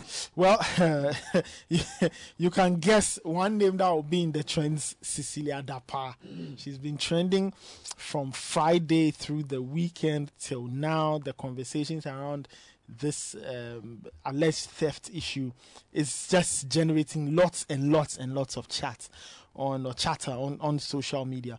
If you go to other things that are trending, hashtag BB Niger All Stars is trending. It started over the weekend and it has a huge following. So those who love it tuned in, and the conversations were huge on social as well. On the sporting side of things, Menu is trending, and that's the surname of Man United's 18-year-old midfielder Kobe Menu. He played in Man United's friendly against Arsenal. He cooked rice. And fans are saying that from Ghana? He has Ghanaian parents. If you are Menu there, you are Ghanaian. He was born there. So if you are Menu there, you know. And they said, well, the talk is that he dominated the midfield, outperformed Declan Rice. And he cooked rice. He cooked rice. And he sent the food to party. Anyway, in other things, Papi is trending. That's Papi Kojo. Saturday night, he was on UTV's entertainment show, and he caused the stir by almost walking off. He was arguing with another pundit called Mr. Logic, and they were going back and forth over Sarkodie and related matters. To some tech news, And our very good friend Mr. Musk is in the news Charlie, again. He's going to do something to Twitter. Yes, he says. Now he says that he's bringing a new logo. A new logo for Twitter. The logo is a white X sign on it. So he's taking away the Tweety bird. Yes. Now he says he's taking away the bird. Now Why? in a tweet on Monday morning, Linda Yacarino, who is one of the big people at Twitter, said, quote, X is here, let's do this, end quote. Now Charlie. Mr. Musk also changed his profile picture to the new logo and added x.com to his Twitter bio. Now according to reports, he wants to create a super app called X. On Sunday, the billionaire said he was looking to change Twitter's logo, tweeting, quote, soon we shall bid adieu to the Twitter bird brand and gradually all the birds. Oh Lord. It looks like the fun never stops with Mr. Musk. He's already the company has made some losses under him. Like, we really hope he knows what he's up to, because Twitter is struggling. We'll see how that ends. That was the Tech and Social Media Trends with Nathan. This is the Citi Breakfast Show, the city's biggest conversation. 10 minutes past 8, Citi Breakfast Show. What do you make of the Cecilia Dapaah scandal? What type of retribution do you think is necessary, or investigation for that matter? Is the resignation enough? If not, what else should happen? That's the question for the morning. 05499869996. The former minister resigned over the scandal in which two of her house helps and their accomplices robbed she and her family of a total of almost $1.6 million. If everything is added, and based on the documents we've seen as published in the Chronicle and also as confirmed from other sources. Yes, so that's the first issue. Is her resignation enough? What else needs to happen to uphold the standard of public morality? That's point number one. Point number two, the ministry that she heads, and the Aviation Ministry and the Railway Ministry, have they even, and funny thing, she used to be in the Aviation Ministry before she moved to Sanitation, which are all newly created ministries by this government, which were ministries people said were needless.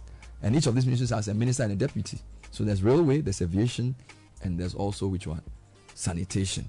Have they lived up to expectations? Send us your thoughts. 054-9986-996. But mark your calendars for an incredible event happening on on August 12th, this Saturday. In fact, let me go through this again. Mark your calendar for an incredible event happening on Saturday, 12th August, at all Toyota Ghana branches in Accra and Tema. Now, Toyota Ghana is offering free vehicle diagnosis for all Toyota and Lexus models. Join us for a day filled with exciting offers like affordable engine oil change using Toyota genuine motor oil, thorough 60-point inspection, free diagnostics, discounted genuine Toyota spare parts and lubricants, vehicle valuation for a trade-in or cashback deal, and Toyota Global Airbag Recall Campaign inspections. Don't miss out on this. Make your way to any Toyota Ghana branch in Accra or Tema on Saturday the 12th of August and unlock incredible benefits for your vehicle. So if you own a Toyota, you want to pick this phone number, 0302 429 80125. 0302 429 80125. Toyota, superior quality. Meanwhile, the Sukasa brand echoes a sound of hope and reassurance. The Sukasa O'Granston Communities Affordable Luxury Housing Project is a radical revelation of a tenable solution to easy access and affordability of housing, aimed at eliminating squatter streetism and accommodation and rental challenges, poor city planning and security risks. This is located, the company's office is located at East Legon, Lagos Avenue in Accra. And we are rolling out our affordable housing unit on sale from our 3-bedroom unit with outhouse starting from $97,000, or its prevalent city equivalent, and its 4-bedroom unit with outhouse starting at $195,000, or its prevalent city equivalent. You may call or WhatsApp 0302 960 865 or 055-369-7886 for more information. You can also go to sukasa.com.gh for more information. Now, after 26 years of bringing joy to your homes and money into your pockets, we are phasing out the old godmother draw machines. So from August 1, NLA will introduce ultra-modern lottery machines to be used simultaneously with some of the old draw machines. Now, they are still keeping to the draws, but they are changing a few dynamics here and there. It's the same game, same draw, new draw machines, and a big dose of excitement. If you are interested or have questions, call the NLA on 0266 087 966 or 0266 087 947. NLA development through games. Now, the Ghana Revenue Authority, in collaboration with the Ministry of Local Government, Decentralization and Rural Development, is informing the general public that property rate bills for all MMDAs are available electronically on portal.myassembly.gov.gh. All ratepayers are advised to go to that portal with their phone numbers, validate their properties, view bills, and pay electronically using Momo debit and credit cards, bank transfers, and checks. There should be no cash payments whatsoever to anybody. You can call the GRA on 0302 756 820 or 0596 986 968 for more inquiries.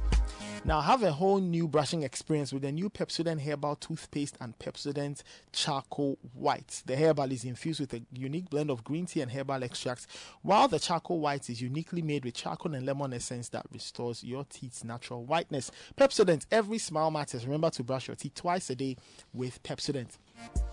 Now, are you dreaming of getting away and giving your family some great times? Copan Hospitality is offering you an unforgettable Dubai summer vacation for the entire family at $1,450 for double sharing and $1,700 for a single person. And there's a very good discount for children as well. It's happening between August 17 and August 23. Don't wait any longer to make your Dubai summer vacation dreams a reality. Call Copan Hospitality on 030-299-8778 or 055-696-5924 or visit their office at East Legon on the Lagos Avenue in the Special Plaza 1 building next to Turmeric Hotel. Copan Hospitality, tourism at its best. All right, 60 minutes past the hour. Send your comments in on the WhatsApp number we've put up there. So I think there are a couple of points we're raising.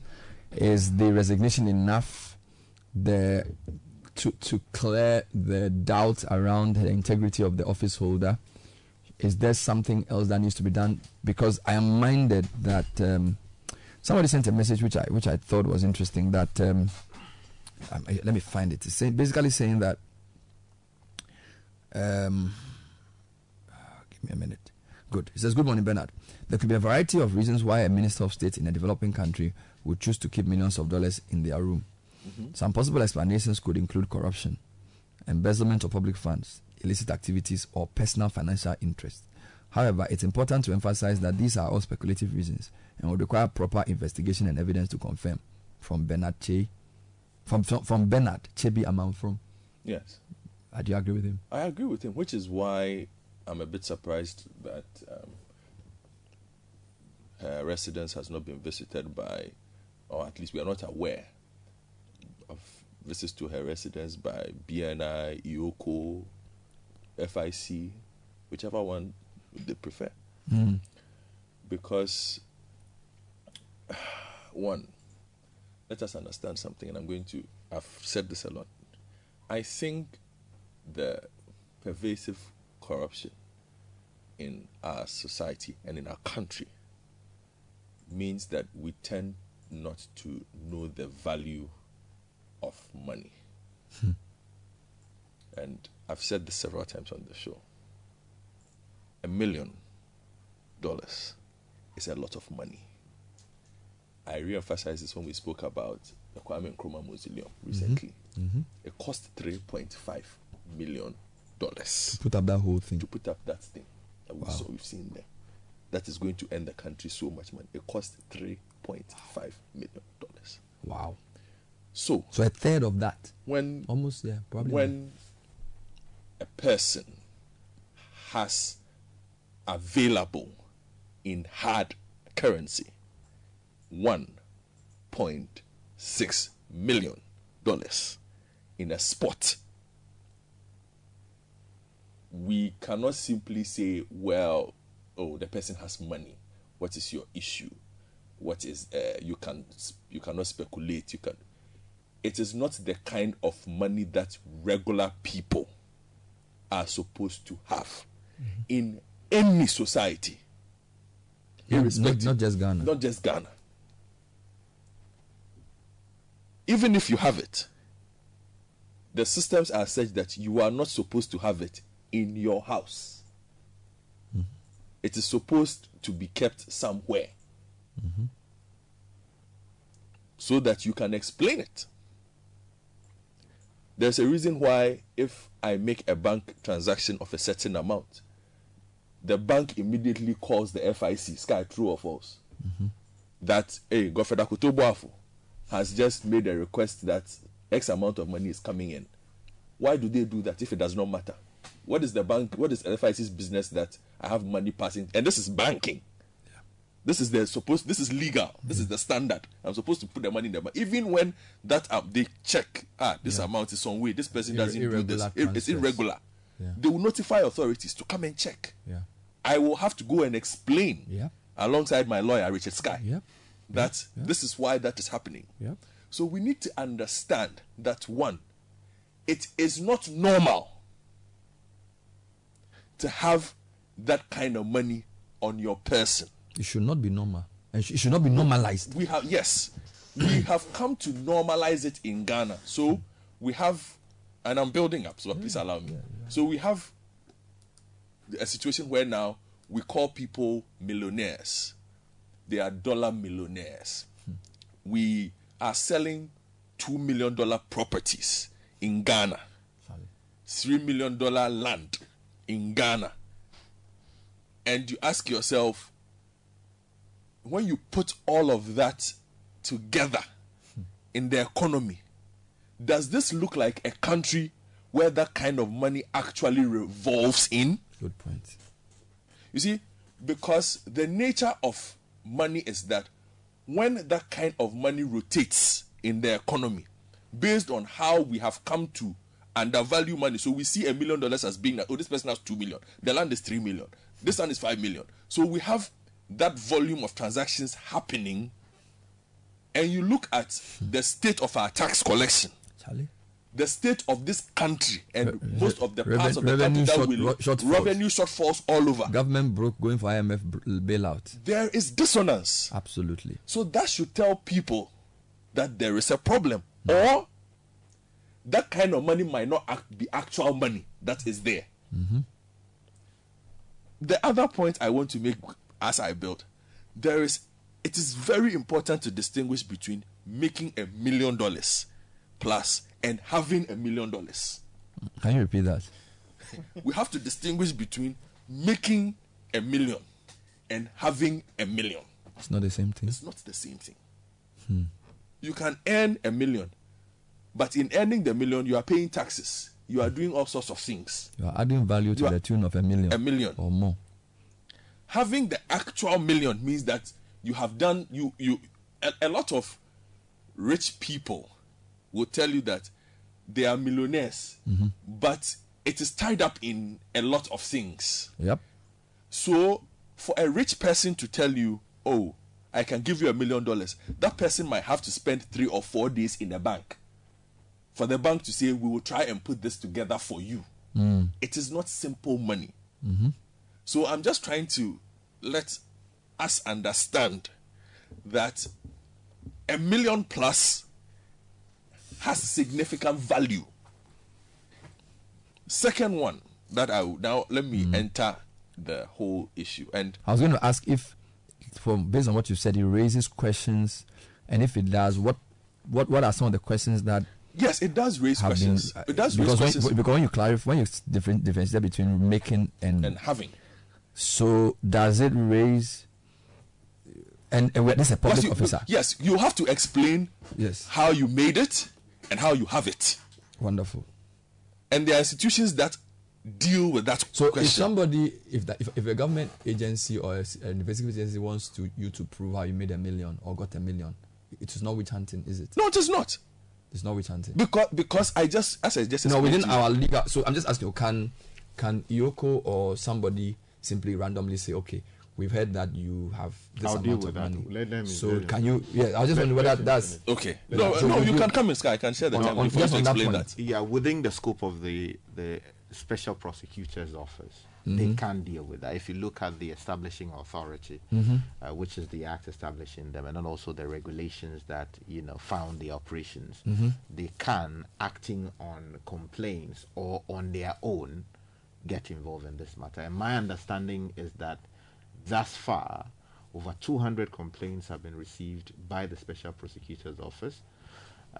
From diverse sources, largely from social media. You can file a complaint through, their social media platforms and all of that. You can also send a formal email to them, inviting them to investigate a particular matter, or you can even go there verbally and speak with So them. this is unexplained wealth.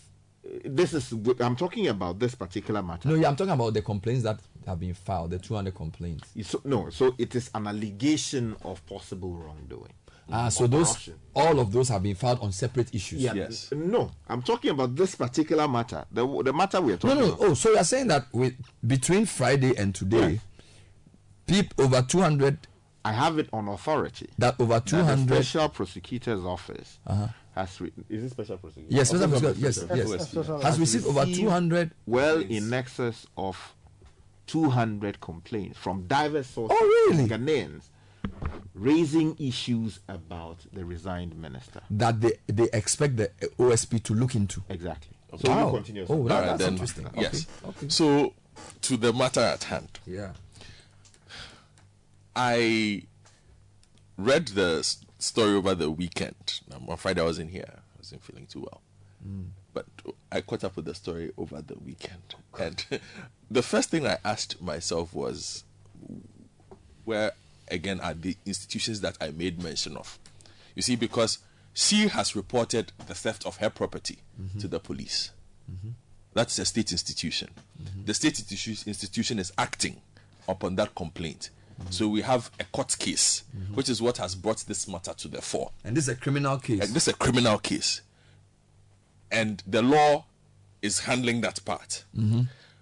But what perhaps bothered me a bit was the lack of recognition that this would be red flagged as an issue. Because when a public officer reports of loss of such an amount, immediately alarm bells will be triggered in certain quarters. Because then we should not take it as normal that a public officer comes out and says, I've lost $1 million.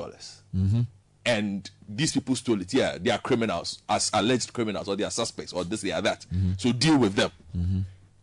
But you don't expect the institutions that have been set up by the same country to point a mirror at you and say, hold on. How did you come by that money? How did you come by that money? In the first place. And those are questions that need to be answered. It is important, that point you made about perception. Yep.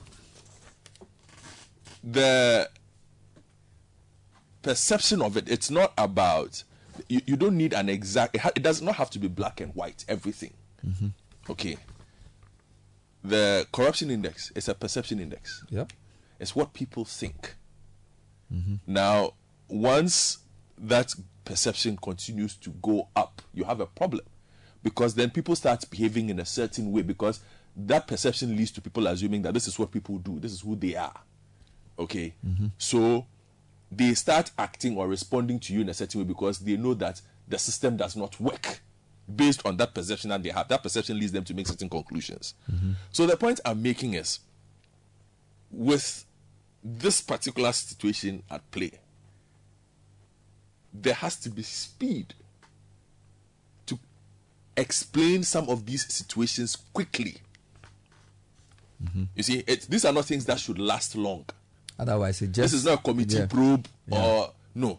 Within a matter of a week or so, certain basic points should have been established. But one of the things the law people may have to help us do is what parameters and what things they should be looking to find out. Do you understand? Because as I read in that message, there are a variety of reasons why somebody will have such an amount in their house, and you can proceed either on the basis of saying, we don't even say there's any wrongdoing, we just want to find out. So one of the things I want Sky to do when we come back is, can they just proceed on an inquiry to say, come and show cause, all right, of why you have this, without necessarily even impugning some level of wrongdoing. Yes. Or they can say that when we look at the assets you declared, yes, to the Auditor General, which is a public record, and your salary, and the various things that your family does, we don't see any just cause why you should have this amount of money in your house. Explain. So explain. Do you follow me? So there can be some basis for doing this. Yes. But I wanted to do a couple of things before I come to those points. It's a minute to, it's 8:29, I should say. We are taking your comments. So the two premises we are building this morning is, beyond the resignation of the Minister of Sanitation, do you think the system should do more? And the system includes the investigative bodies. And then the second question, the ministry that she even heads and other ministries have brought in a railway ministry, $2 million spent on feasibility studies. Really, are we getting value for money? But if you own a Toyota, I have good news for you. Saturday 12th August is a great day because they're doing a number of things. Free vehicle diagnosis for all Toyota and Lexus models, where you can get affordable oil change using genuine motor oil. You do a 60-point inspection, free diagnostics. Genuine discounted Toyota parts are being sold. Vehicle valuation for trading or cashback available as well. And then there's Toyota Global Airbag Recall Campaign inspections all happening on that day. So get in touch with Toyota in Accra or Tema and be there on the 12th of August to partake in this very exciting promo. Also, from between 1st July and 31st August, your favorite mall, Accra Mall, is going to make your shopping spree more exciting with our Scan and Win promo. We've got QR code signages placed inside the mall, waiting for you to discover them. So scan these codes, fill in your details, and you could win amazing shopping vouchers, exclusive gifts from our fantastic shops, and other things. And Bell Pack has tea rolls of various kinds. They are soft but not weak, strong but not hard. The perfect tea roll, gentle on the skin and smooth as well. We also have the paper tape, the pocket tissue, the table napkin, the toilet roll, and kitchen towels, all made by Pelpack right here in Ghana. Call 055 1144 400. Another quality product from Bell Aqua. And make life easy on the go with a Zenith Visa or MasterCard. Conveniently shop online, make purchases at retail outlets locally and internationally, effect transactions on ATMs here in Ghana and abroad, all with your Zenith Visa and MasterCard. Get your Zenith Visa or MasterCard and experience the true convenience of card payment. Zenith Bank, in your best interest. Now, Ghana's biggest housing fair is here again. The Mikasa Home and Property Fair 2023 is the place to be if you are looking for a home to buy or looking for a small real estate investment opportunity. Join us at the Mervyn Peak Ambassador Hotel on the 5th and 6th of August from 9 a.m. till 7 p.m. each day. Come and see or come and meet over 50 developers, loan specialists, home improvement specialists, join intellectually stimulating seminars, and walk away with many discounts and prizes. To register, visit mikasa.com/fair. To exhibit at the fair, call 0501 680 or 0501 453318. Mikasa Home and Property Fair 2023, providing solutions to all your real estate and housing needs. Republic Bank is saying keep winning in the promo that keeps giving. Continue to make all your payments with their 4 fantastic credit cards, and you get to win amazing prizes, including interest holidays, cashback rewards, and even a 2-day staycation at Aqua Safari. It's the Tap to Pay credit card promo reloaded. Just tap to pay. Live the soft life. We got you. Republic Bank, we are the one for you. In the meantime, we'll be reading some of your comments. In terms of the questions we're asking, is the resignation of the minister enough to uphold the standards of public morality? What is the standard of public morality? That's the question. Is there a standard for public office holders? Is there is there a document of the ethics and standards of public office holders that is available for all of us to look into? What document will have that? And how obvious is it if somebody breaches those? I'm bringing this because, again, I refer to the Victoria Hammer issue. She was sacked because there was a tape which was audio, which was leaked, showing her saying to somebody in a phone conversation, allegedly, that she was her plan for being in government was to make $1 million. And at the time, it led to so much controversy. Initially sent a resignation letter, but at least from what I know, the president sacked her because the Minister for Information confirmed at the time, Ayariga, that she had been sacked. So the president dismissed her because the belief was that the conduct in that exhibited in that tape did not meet the high standards of public office, for which reason she was sacked as the Deputy Minister for Communication. Now, I'm asking this in relation to this, that sometimes wrong may not be explicitly done, but there could be a suggestion or to put yourself in a position that can bring the government into disrepute. Yes. And when I read the tone of the minister's resignation, it's almost to say this controversy is not needed by the government. So it's in a sense of saying this is not what it's going to make the government look bad. So I'm resigning. But the flip side is that that's her judgment. What about the government's own judgment? So the judgment managed to say, beyond your resignation, we think that this type of thing raises too many questions, and therefore there should be an investigation to clear you. Yes. For which reason we will interdict you or put you on some frozen thing until we get. Do you get my point? But it all happened very quickly. The president accepts the resignation, says she's loyal, she's integrity, so whatever. So let's move on. And I feel like it does not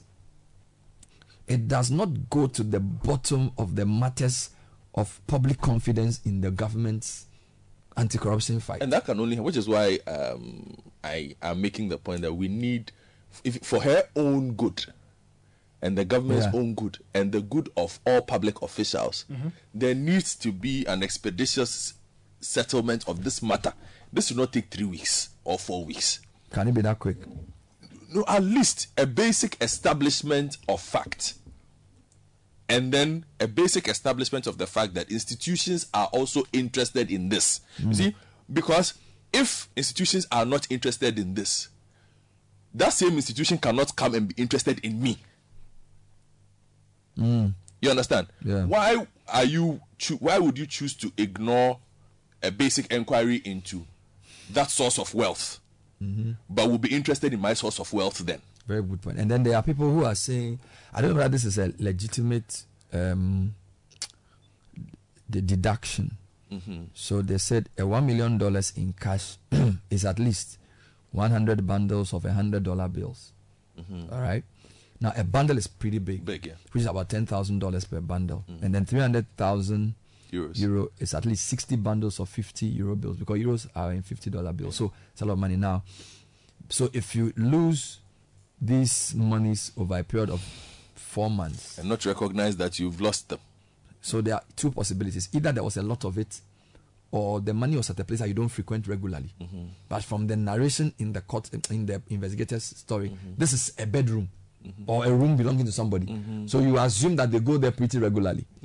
So, and again, that's why somebody says these are all speculations. But you can logically make a deduction, and then somebody can come and prove it or not. Do you get me? So how did that amount of money get taken over a period, and it only took the man seeing her in the room to even notice that there was money being stolen?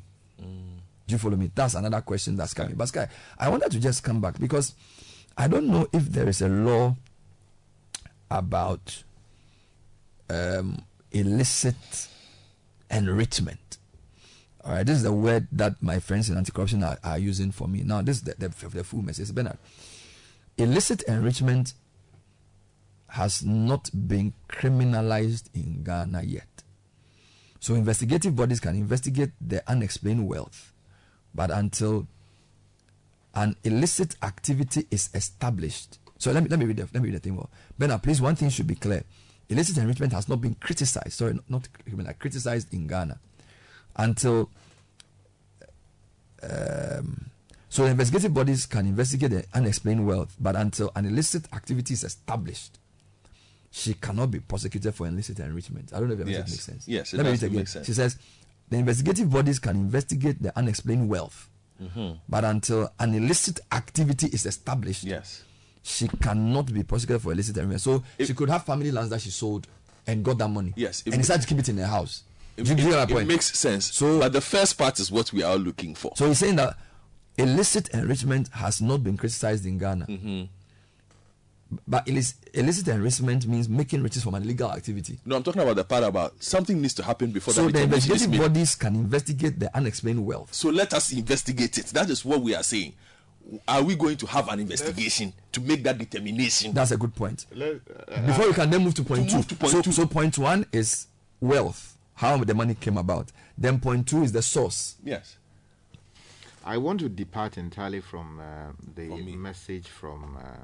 from this person? Yes, I mean... By the way, get Article 286 for me, Constitution. I want to look deal with all of clause 4. No, okay. I'll deal with all Okay, wonderful.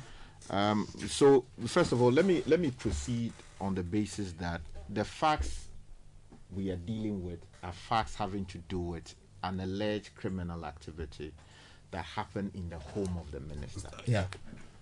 Property, according to the charge sheet we've seen in the public domain, belonging to her husband and the husband, stolen by 2 house helps. Mm-hmm. A report was made to the police. Yeah.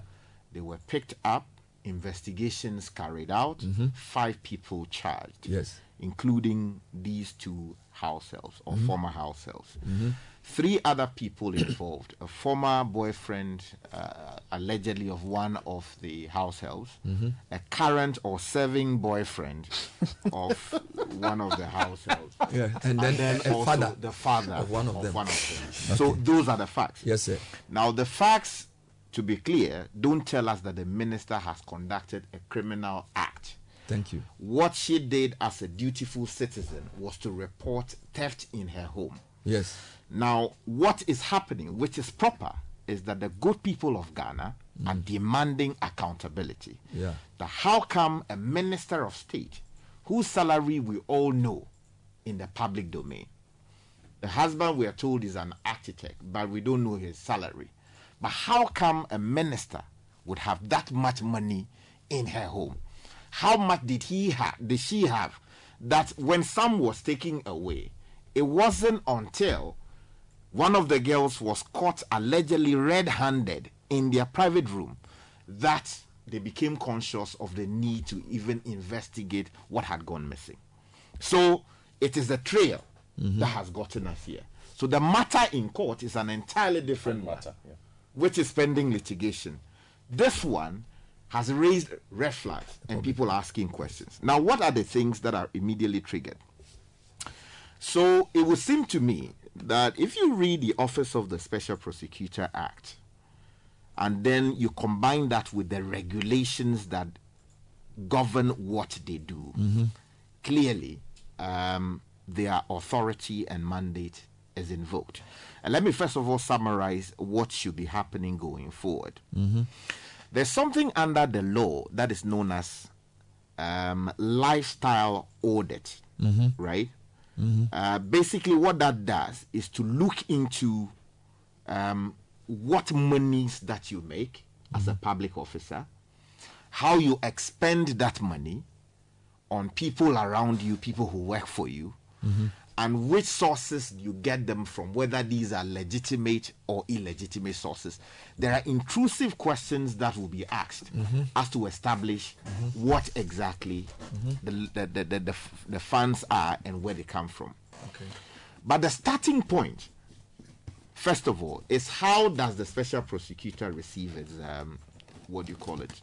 His marching orders. Yeah, marching orders. Now, if you look at the famous regulation LI 2374, and you go to regulation 1, it says that the office of the special prosecutor may act, A, on the complaint lodged by a person who has knowledge of the commission of corruption or a corruption-related offense. Then you also have B, a complaint lodged by a victim of corruption. Information obtained, which is C, from an informant or a source of the office. D, an investigative journalism report or source. So if you underline D, the Chronicle broke the story. And a lot of media houses have since run a lot of stories on it. So that is one of the potential areas that the office may be acting upon.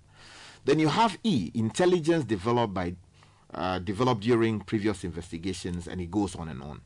But let me come to regulation 1, sub-regulation 2, which says the office may A, act further to a data mining by an intelligence analyst of the office or any other government intelligence analyst.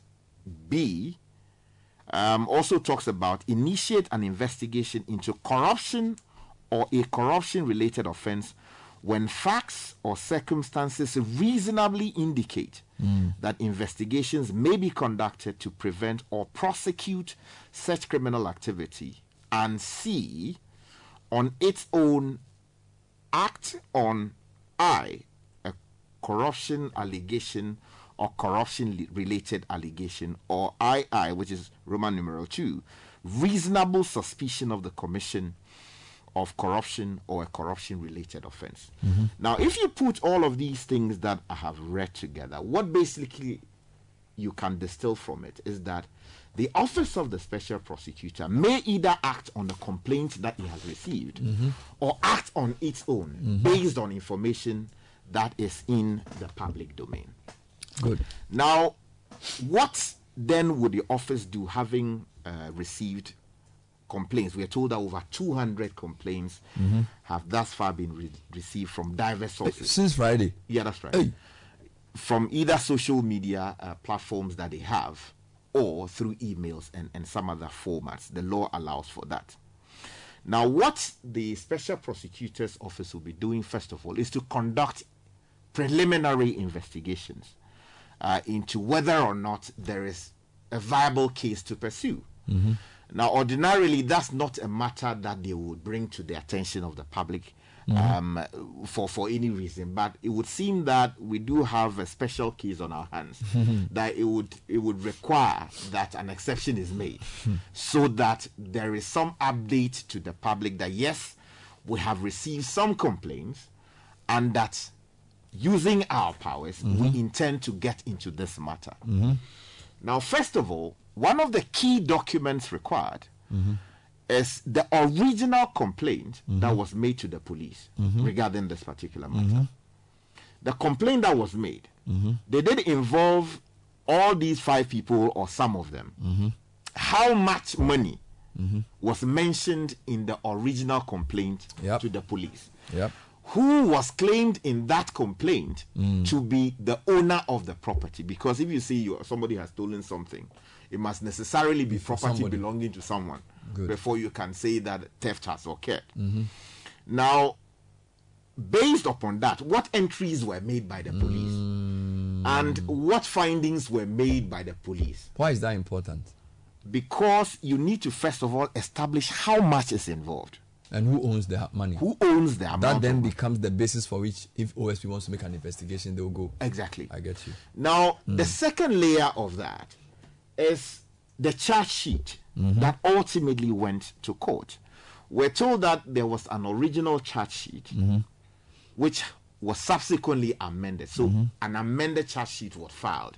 In other words, they took something first to court and then, with the leave of the court, amended the original one and took something new to the court. Now, what we've seen in the public domain signed is the amended charge sheet. And on that charge sheet, we're told that the former minister owned the property in question, properties in question, and that $1 million was involved, 300,000 euros was involved, and some other valuables. So you would imagine that the Office of the Special Prosecutor will be making a formal request for certified true copies of the charge sheet that went to court because of the possibility that what is in the public domain may not be accurate. Exactly. So they need an official document based upon which they would act. Then also, one other thing that will be targeted has to do with the assets declared by the minister when she was and these assets declared are not shared with the public, but they are within the remit of, I think, Parliament.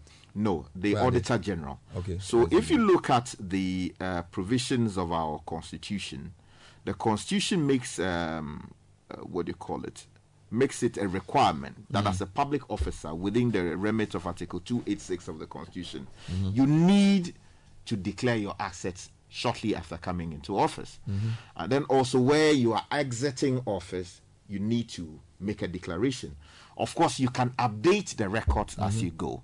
Now, when a matter comes up, which is corruption related or something that creates problems for you or some people around you, a formal request can be made for the documents, which then becomes a way of making some determinations. Exactly. So it may go before a court of competent jurisdiction, if you look at 286 clause 3A, or before a commission of inquiry, or before an investigator appointed by the Commissioner for Human Rights and Administrative Justice. So if you look at Article 286 clause 3 actually, come to even A, right? This is where, for instance, the special prosecutor may make an application to a court of law and request formally the assets declared by the minister, based upon which they will proceed. Now, the next logical question will be, if they have made sufficient collection of documents relating to this matter, what next could happen? What can they do with it? Now, if you look closely at the provisions of the regulations I quoted much earlier, which is the LI 2374. Exactly. There is an interesting regulations 1 and 2. There are regulations in there which empower the Office of the Special Prosecutor to do a lifestyle audit. And if you go to Form 11 of that particular regulation, you'll notice that, and there's also a B which is attached to it, there are very intrusive questions that may be asked of a person that has become target for their investigations. So, for instance, they can ask you for amount that is held. A, cash in hand. B, cash in hand in Ghana. Cash at a bank outside Ghana. Amount held on behalf of a trustee or trustees and all of that. Amount held on your behalf or in trust for you by any other person. Loans or advances received by you.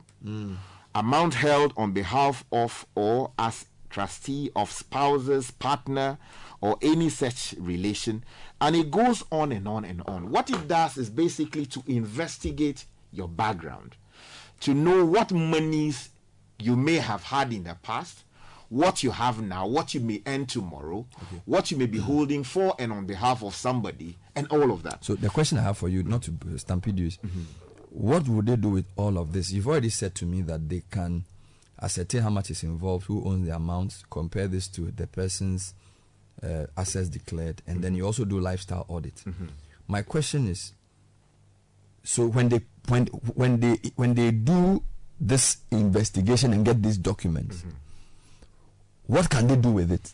Okay, so there must then be a basis to now invite the minister formally for questioning, grilling, as people sometimes call it. So then, based on everything that has been established, prima facie case would have been made by the Office of the Special Prosecutor that there's something to investigate. So let's move now into the proper investigative stage, where would invite... So two things. The OS will be investigating unexplained wealth. Yeah. In this case.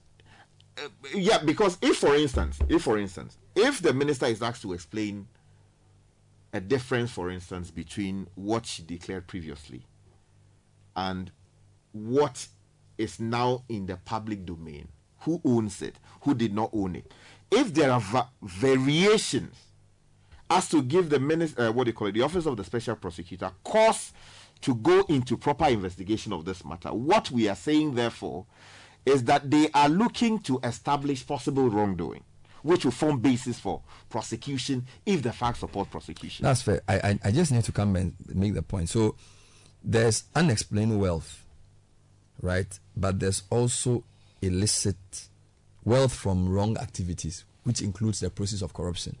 And I'm saying that you can get A, but you may not be able to prove B, in a sense that, let's assume the assets declared show that my salary is 10,000 and all the money I have in my life is 500,000 cedis. And then I have 1.6 million worth of assets in my home. So that clearly is unexplained wealth. But that's just the first leg of the problem. The second leg is that wealth is not explained. So maybe I say people give it to me as funeral donation, or people give it to me as a gift. How do you then proceed to I think the crime would be if the money I had came from wrong sources. But you can't prove that. That's my point. You see, so I'm saying you can. So let me explain. You can prove that the money I have is unexplained. Yeah. But you can't prove that I got it from wrong sources. No. So there are two different things. Unexplained is not the same as money from illicit sources. I know. That's what I'm saying. That now, if you prove that I have unexplained money, is that a crime? Yes, it is. In this case, there's a declaration that you have made formally to the Auditor General, right? That these are the assets that you own. You have been asked to explain how you earn your money. You provide details. That is Form A. If you go to Form B, there are other questions that are asked, which questions are very intrusive. And for the benefit of now, which is what you are, but I don't want to go into. I don't want to do procedure. I want to do outcomes. So what I'm asking this morning is, there are two issues: unexplained wealth and then illicit wealth. Are you saying that? Let me just. Are you saying that unexplained wealth can be construed to be corruption? Yes, that can even found money laundering charges.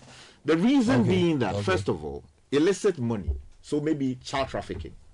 Or drug trade. That's explicitly illicit. Exactly. So that is explicitly illicit. So you can deal with that on its own. On its own, in another way. Yeah. The unexplained is where you have been given an opportunity to explain how you came by some money. Or there is some asset that you are said to have. You cannot explain how you got that asset. Because a form has been given to you to tell us what money you earn, where you earn them from. So let's play the devil's advocate. If I said people give me gifts because of favor, so my total asset is 500,000 cedis. I have 1.6 million because on my birthday people brought me gifts. At the funeral people brought me donations, and all of those things together have increased the amount of money I have on me. And I've been so busy I wasn't able to go to the bank. What metric will the OSP use to decide whether that explanation is valid or not? So better. So you have received gifts from people to celebrate you on your birthday. Yes. The law in this country is that where you received a gift, you would have to pay tax on it, right? Fine. Now the question is, did you pay taxes on the gift that you have received? Maybe every year I file my annual tax returns. Hold on. No, I'm coming. You are going. But you're asking me a question. I'm saying that I file my tax returns.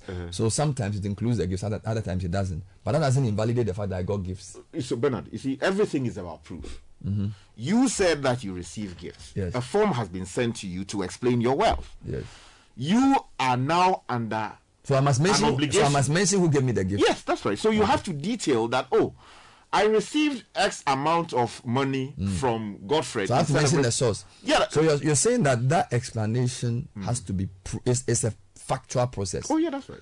And if I claim somebody dashed me 100,000 CDs, I must mention who the person is and the date they gave it to me. I'm not so sure about the express mentioning of a name, but I believe that these are things that. No, because we are coming to. The whole point is about unexplained wealth.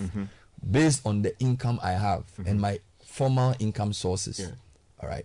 So my reasoning is that it can be quite tricky to ascertain what is an adequate explanation or not. Is there a rubric that the OSP uses to say that even though you earn 500,000 CDs, you got 1.6 million, and you claim that some of it came as gifts for funeral and things, and yet we are not satisfied with that explanation? No, you see, so it comes down to a difference between what you have explained and what you have not explained. So let's say, for instance, you were celebrating your 40th birthday, right? Yeah. The Citi FM decided to give you a car, right? Yeah. And then subsequently, it was determined that, you have some other vehicles which you own. Yeah. Right? Now, a matter happens. The OSP is looking at your sources of income. Yeah. They send you a form. Fill it. You fill the form. Yeah. Now, you ignored or you neglected to include some other cars that are in your name. Right? If there is a substantial difference or some difference between what you formally declared as your property and those that you did not declare. Of course, the OSP will proceed against those that you did not declare, because in that case, it is to be taken that they did not belong to you. Do you understand? But if you declared something and there's a difference between what you declared and then your income, then there is a suggestion that, these are your formal sources of income. How come there's a difference between the formal sources of income that you have and the value of the assets? So if the OSP finds out that have $1 million of what I have, I can't explain, what happens next? So in that case, then there is a prima facie case of unexplained wealth, which they can then use to do what? To prosecute you. Can I not say the miracle of God gave me the No, it's not reasonable explanation. Miracle is not it's not reasonable explanation. The favor of God. No, it's not reasonable explanation. So you see, in this regard, so I'm pushing it. So I have a charge of unexplained wealth of $1 million. So they will send me to court under which law? So in this case, possible money laundering could be charged. It could be. But shouldn't there be you use the word private facie? The fact that I have $1 million doesn't mean I'm doing money laundering. But where did you get it from? That's what I'm saying. So explain it. Explain it. It's people like me and they give me the money. So tell them that Godfred gave you $1 million. I'm saying that to push something. If a public office holder says, and I'm not saying this, and listeners, help us, we are not necessarily even saying that this is what the minister would say or not say. I'm just trying to get a layman's understanding of where the law can go, which is why I'm doing what I'm doing. If the person says, people give me a gift, to what extent can the OSP then construe those gifts to be bribes? I'm asking this. You see, that's an entirely No, I'm coming. Maybe I'll take your time. You said it's unexplained wealth. The reason the wealth is not explained is that it doesn't come through the sources that I have declared, which means that the OSP is looking for sources which are not righteous or sources which are not legal. All right. Which could include bribes. Yes. Which could include illicit transfer or include monies I have stolen. But my question is, how does the OSP then proceed, having established I have $1 million of unexplained wealth, to decide which possible infraction caused that money? Do you get my point? So that you know that I have $1 million that I can explain. But you, the OSP, how would you also can't explain it. So how do you decide to proceed on illicit transfer or corruption? How do you proceed? Hold on. You said that Godfred gave you some money, right? I said people give me gifts. You say you accept. No, who are those people? Some I know, some I don't. No, you see, I'm a public figure. No, you can't say that. But people send you money that you don't know. No. But everybody who gives you money, Bernard, you know that this person paid me for emceeing. I'm trying to say that two things, and this is why I'm playing this devil's advocate. Not everything that we can accuse a person of is explicitly stated in a law. We may need to do things like code of conduct of public officers if we don't have one, to then add to what you've done. So after the work you've done with OSP, where you've laid out the fact that the amount of money belonged to me, but it didn't agree with my sources of income, and therefore it's unexplained wealth, then you can either proceed on two levels. You can proceed on the level of code of conduct of public officers, which would obviously include things like how much. But no, I think you are going. I'm coming. Because you are saying there are two things. So when you get the unexplained wealth, you can then go to whether it is money from an illicit source, for which then you have either bribery, stealing, or illicit financial flows, which is stage 2. And I'm saying that stage 1 that you've done, which is unexplained wealth, you can also come to it through the point of code of conduct of a public officer. No, you see, code of conduct is much. It's smaller. These are basically they are administrative tools, right? Are you sure? Oh yeah, code of conduct stuff. They are administrative tools, not necessarily hard law in the sense of you have done something wrong and therefore I am taking you to court to prosecute you. Mind you, President John Mahama, when he was in office, there was something in connection with code of conduct, something that they launched in Peduas, if my memory serves me correctly.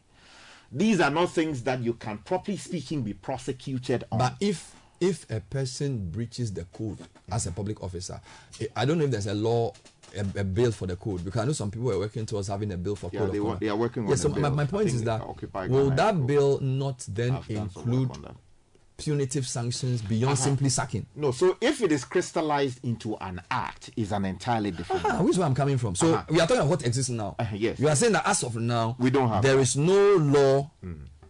Even if there's a code, it's not a law. So you cannot proceed criminally on a code. No. You can only proceed administratively. Yes. But if it becomes a law, then you can ground, because what I'm trying to say to you is that what this anti-corruption people are saying is that you can prove unexplained wealth, but to link it to an illicit activity is the bigger challenge. Hold on. You see, that's why I was trying to say that when you cannot explain it, there is a presumption. There's something known as reverse burden. In normal times, the law is that he who alleges must prove. In normal times. So if the state says that you, Bernard, you have done something wrong, it is the obligation of the state to prove that, Bernard, you did ABCD wrong. I get you. Right? However, there are special cases created by law. The unexplained thing is one of them. Where a presumption is made that, you can't explain it, so that the thing is now on you. Yeah, that's right. So once the special prosecutor says that you, Bernard, you got this money from illicit sources, the burden or unexplained sources. Yeah, that's unexplained right. source. Yeah, that's right. The burden is on you to prove that, I have thought about this matter. In fact, on the 15th day of January, Akoto brought me 2,000 Ghana cedis in an envelope. A day later, Nathan brought me 10,000 Ghana cedis. 2 weeks later, I hope you are you are speaking prophetically. Because you are talking, I want to receive it, but I don't know if you are just talking an example or the prophetic. So keep mentioning. And then Sky also brought. I was Bernard, I have built a new house for you at Transaco. So let's go. I'm giving you understand. And when you finish with all of that, it is not your word that is enough. Okay. You have to call Akoto. They have to call Godfred. They have to actually send him those things. To actually audit and satisfy themselves, and for that matter, the court, that indeed the claims that you have made, which you have deposed to, are actually factual in fact, and therefore in law. Because it could have been that Godfred is doing something illicit that he shouldn't be doing, and this man is doing something illicit, or maybe I'm doing something illicit. So that if it is established that, you actually even knew that Godfred was into an illicit business, this man, illicit business, I am also into an illicit business. You knew that, and yet you even received the money. Then the question now becomes, did you dishonestly receive money? Which is why some of the people in the 5 have even charged for receiving. Exactly, dishonestly receiving. So you were aware, you knew that this money was not coming from a genuine source, and yet you received it anyway. But this is a very controversial point you've made, which I think I want other lawyers to confirm. Sky is saying that in regular times, the person who alleges proves. But in cases of unexplained wealth, once it is established that the wealth you have cannot be explained, the onus is on you. Yes. If the accused. Yeah. If you go to explain your unexplained wealth. So the OSP is just basically establishing that there's a certain amount that you have to explain. Yeah. Once you are unable to explain it, the burden falls on you, the owner of the wealth. It's known as reverse burden. And does this unexplained wealth apply to public officers or both public and private officers? Private and public. And you are saying we don't even need necessarily to establish an illicit source of the funds. Once I can't explain it, I have a burden to prove that I got the money from a legitimate source. But why are you struggling to explain money that you got legitimately? Yeah, I brought the miracle dimension. He didn't accept it. So you're saying that if the money I have is legitimate, I should be able to explain it. Yes. So once I can't explain it, it is presumed illegitimate. Which is why that's a very important point. No, but if you remember when I was explaining, I'm saying that's why I said we have to distinguish between earning and having. Which is what the OSP will ask you. How did you earn to have? But you can have without earning. So you explain how you had it, which is the gift angle. So you will explain that have. Now, okay, the other question I'm again pushing so if the person then lifts the veil and mentions that people give them the gift, I got money from this person, that person, or the other. Will the OSP say, okay, that's enough? So the money you got, you explain it, or he will now go and say, okay, you who gave him the money, where did you get it from? So that's what I said. Oh, why did you give it to him? So that's what I said. That if he mentions Nathan, then the OSP will invite Nathan for questions. But Nathan is a rich man. It doesn't matter that he's a rich man. there will be questions as to the reason behind He it. likes me. Is there a trace of some work that you did? He did for you. Wonderful. There are all kinds of. I think you are now making. So you're saying that I have to explain the wealth. Yeah. So even if I mention that I got the money from all these people, the people who gave me the money can also then be asked how they gave me the money. Yeah, that's right. Why? Then we can also establish the relationship between us. Exactly. So if for I'm the instance, public officer who gave him a contract, and then he came to give me a gift of $1 million, then we can say, how are you giving me a gift of $1 million when he's giving you a contract just a year before? Then you can establish the link. I think you are making sense to me now. I was just pushing the question to get it. Bernard, if you go through the Anti-Money Laundering Act 2020, Section 1, Sub 3, says where a person under investigation, so Section 1 has to do with money laundering.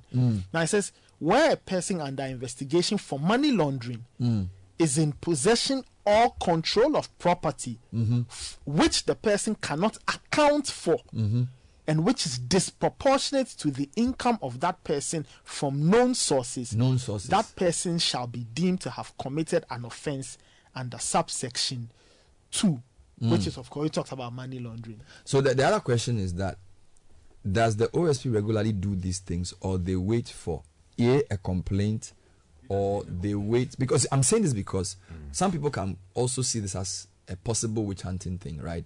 So somebody sitting in somewhere who's a very known critic of the government, and then the OSP can then proceed and say, by the way, you have 2 houses in Transaco, how did you get it? Now, my question is, when I was body day investigation, and also, it's I'm not saying this OSP will do something like this. I'm just trying to look at the parameters under which they can proceed. You said a publication, journalistic evidence, some data mining. So it's almost like there has to be some trigger. Oh yeah, because you see, if there's no trigger, it can become. It's latent. Yes. So if there's no trigger, like if a journalist has done a story, or there's a discussion in the public domain about somebody, or there's a contract involving somebody, or the person is doing a project for government, or the person's name has come up in a special news item, I can see cause, but I can also see where a very bad OSP, because don't mind you, the OSP is appointed by the president, okay, can decide to persecute the president's opponents. This is hypothetical. Okay. On the basis of we don't like the person because Imani is always criticizing the government. I'm coming on. Okay. You see, we are talking about institutions and what sets them up, and how the people who manage the institutions will use the powers. So we pray that the people who run institutions are good, they are solid. Kisi Jabin, great, but you will not always have Kisi Jabin. Just you can have somebody who. Do you get me? So is the organization's ally conk enough to prevent a bad person who holds it from using it to do bad things? That's the question I'm asking you. So if I'm a lawyer and the scope of the act and the authority of the special prosecutor is not properly involved, you go to court and quash whatever they are doing. But once they come into the full remit of the provisions I've read to you, has there been some complaint made? Has there been a publication? Has there been some data mining and all of these things as to lead the office of the special prosecutor to come to the conclusion that, there's some reasonable suspicion that something wrong has been done in this particular area. Let me dig into it. If there is no basis to initiate an investigation, you cannot. Another question. Let me can just OSP work whilst police is also working at the same time? I'm asking this because of parallel investigations. So we know that in this particular matter, the police are looking at a specific case of theft. But assuming the police felt that they wanted to go into this illicit unexplained well, which I believe the police have the right to, do they not? No, I don't. That's why I made mention of specific state institutions. The police don't have. This would be matters for the FIC, IOCO, even the BOG to a point if they want to, but that's a stretch. It's an organized crime. So let's do this well. IOCO, OSP, CID, FIC. Let's just do a basic understanding of their difference. I know you can go into all the details, so people know. You are saying IOCO, Economic and Organized Crimes Unit, they are into a syndicated crime, so it must involve a network. So that's IOCO. Now police is all crimes, all crimes, and the CID investigates. Good. So OSP is corruption and corruption related offenses as it pertains to politically exposed people. Yes, largely yes. Good. What about Shraj? Shraj, they deal with human rights violations and administrative breaches. So what about FIC? FIC, that's Financial Intelligence Center. So for instance, they deal suspicious transactions exactly with the banks and then deposit. So FIC can assist Yoko, can assist OSP, can assist police, can assist Raj. Yeah. So they are more technical. Good. So if it's a syndicate, then it's Yoko. Yeah. If it's politically exposed person and corruption, it's OSP. Related, yeah. If it's any other thing, it's police CID. Generally, yeah, that's the general jurisdiction, criminal jurisdiction of the police. All right. I think you've done a good job. Let's read some comments on the questions we asked. And by the way, the second question you haven't answered though. The ministries, now that the minister is being sought to be replaced. Maybe this is a second question for a different day, but I still feel I need some information on that. Do you think the Ministry of Sanitation has justified its existence? No. Do you think the Ministry of Railways has justified its existence? No. Do you think the Ministry of Aviation has justified its existence? No. Wonderful. Let's take let's read some comments and I'll come back to you. Nathan, help me. All right. Eben says let's not the amount distract us from the fact that the house help acted in a criminal manner. Says we need to know who they worked with and how they got those properties and cash out of the house. Well, they didn't get the property out of the house. They could have used the same plan to kill JB Danko Edu. Okay, that's his allegation. But there's a question that has not been answered. Why did A2? So listeners, A1 is the 18-year-old. Yes. A2 is the 30-year-old. A3 is the current boyfriend of A1. Malik. A4 is the father of A1. Yes. A5 is the former boyfriend of A1. In the cheat you read, A2, which is the second woman, 30-year-old, sent some money to A5. That matter, we need to investigate it. The police will give us. Let's go. How does A2 be sending money to A5? And the money A5 gets is more than the money A3 gets. Boyfriend savings. It's a scandalous matter that you are deciding not to overlook. Anyway, let's do end of service benefit. Let's go on. All right, this one. A5. Not to sound or condone corruption, but someone made statements about making $1 million and was made to resign. Now, someone has that amount as a public servant in their home, and the person is being treated with kid gloves. Okay, says the system never balanced. Jones Adoboinla says God has several ways of exposing the rot in the system. All right. This one says, in the instance I'm being queried to confirm giving money as a gift to a substance, to a suspect. What am I doing? Will the SP now investigate me, the giver, to validate my source of that income?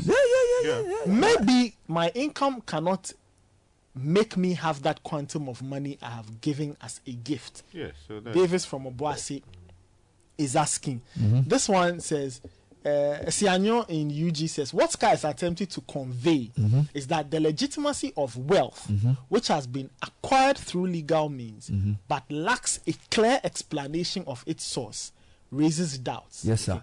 It is essential to concentrate on valid arguments in a respectful manner at this point. Says Bernard has to behave. No, I am trying to use questioning to get meaning. And I have a comment that actually agrees with Sky. So let's read this. Bernard, good morning. Morning. My thoughts on the Dapaah case. The combined effect of Section 1.3 and Section 55 of Anti-Money Laundering Act 2020, Act 1044, clothed the law enforcement agencies with the powers to investigate illicit enrichment, except that the law limited the provision to a situation when the person is under investigation for money laundering. Now, if the OSP should put the minister under investigation for corruption, which is a predictive offense of money laundering, he can invoke the Anti-Money Laundering Act to go into the matter. Fortunately, the law didn't say this can only be done when the person has been convicted for money laundering. It says when a person is under investigation. Remember, those provisions are for LEAs. I don't know what LEA is. Law enforcement agencies. As the FIC is not an investigative body. So fine. The law says that once the person cannot explain the source of wealth and disproportionate to his income, it should be assumed that the person has committed a money laundering offense. Now, it then goes on to point me to the AML law, AML Act 2020, Act 1044, Section 55.3. in a trial for an offence under subsection 3. Oh, sorry, in a trial for an offence under subsection 3 of section 1, the burden of persuasion is on the party claiming that the property in the possession of that party is not process of unlawful activity, which is what you were saying, that you have to prove. But he's saying that this has to come under. The principle is the reverse person. Yes, that's what he's saying. Yeah. Then somebody also gives me something else, which also again seems to agree. Another lawyer, he says, so if we check section 1.3, and this is the Which again, is give me a minute, Samuel. A picture. So if you check section 1.3 of AML, the same act, it says that there's a presumption of guilt until a person can explain their wealth. Yeah, so it points me to section 1.3. So money laundering, again, it's the same thing this guy said, where when a person under investigation for money laundering is in possession or control of a property which the person cannot account for and which is disproportionate to his income, or that person for known sources, that person shall be deemed to have committed an offence under subsection 2. So two different legal sources. But there are a couple more. This one says, Bernard, the OSP can look into the matter, but cannot charge for unexplained wealth in court without proving that the source of the wealth are from illicit activities. Okay, so this person is not a lawyer. Once you have not explained it, then there is a problem. All right. More people are commenting. Bernard, my worry about this matter is that if over 1 million got stolen over a period of 4 months without you knowing, imagine how much was the entire money that was in the house. That's a question a lot of people have asked. So yep, Ben from Ataiko is asking whether same question too. The ministers pay tax to the GRA. Mark from Ashie, yes, he's asking the same question. Really, you know, that Charlie. Probably there's a lot more. Another one, the story more than anything else exposes the sordid level of depravity and obscene perversion in our society. Somebody agrees to accept without questioning $70,000 from a child of 18. She probably was even younger at the time, without questioning, and handed over to her the keys to the house. That's the new house they bought. She was able to pay cash amount of 80,000 cedis to buy a car, also without questioning. Then she spent over 100,000 Ghana cedis to pay for her rent in advance. None of these folks bothered to ask where she got the money from. And even if they did ask, they must have been satisfied with the explanation from a minor as to how she can come to such money. And maybe she used the proxy. Yes, and so we don't know this. And the father who knew her young daughter and how she was admitted receiving 50,000 from her now 18-year-old daughter. So this is comments people are, but Godfred's point is that it doesn't necessarily have to be that girl herself giving the money, which is why the police have arrested accomplices, some of who are 30-year-old men who are probably able to then use the money to buy. So we shouldn't assume that the lady did the transactions herself. We shouldn't make that assumption. We'll be right back with more. Stay with us. This is the Citi Breakfast Show, the city's biggest conversation. This is the Citi Breakfast Show, the city's biggest conversation.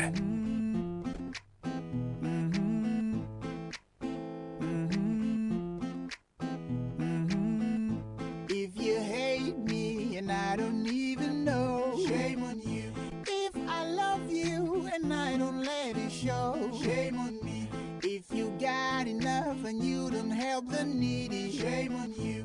If I wrong you and you can't forgive me, shame on you, shame on you, shame on me, shame on everybody that knows the right thing but does the wrong.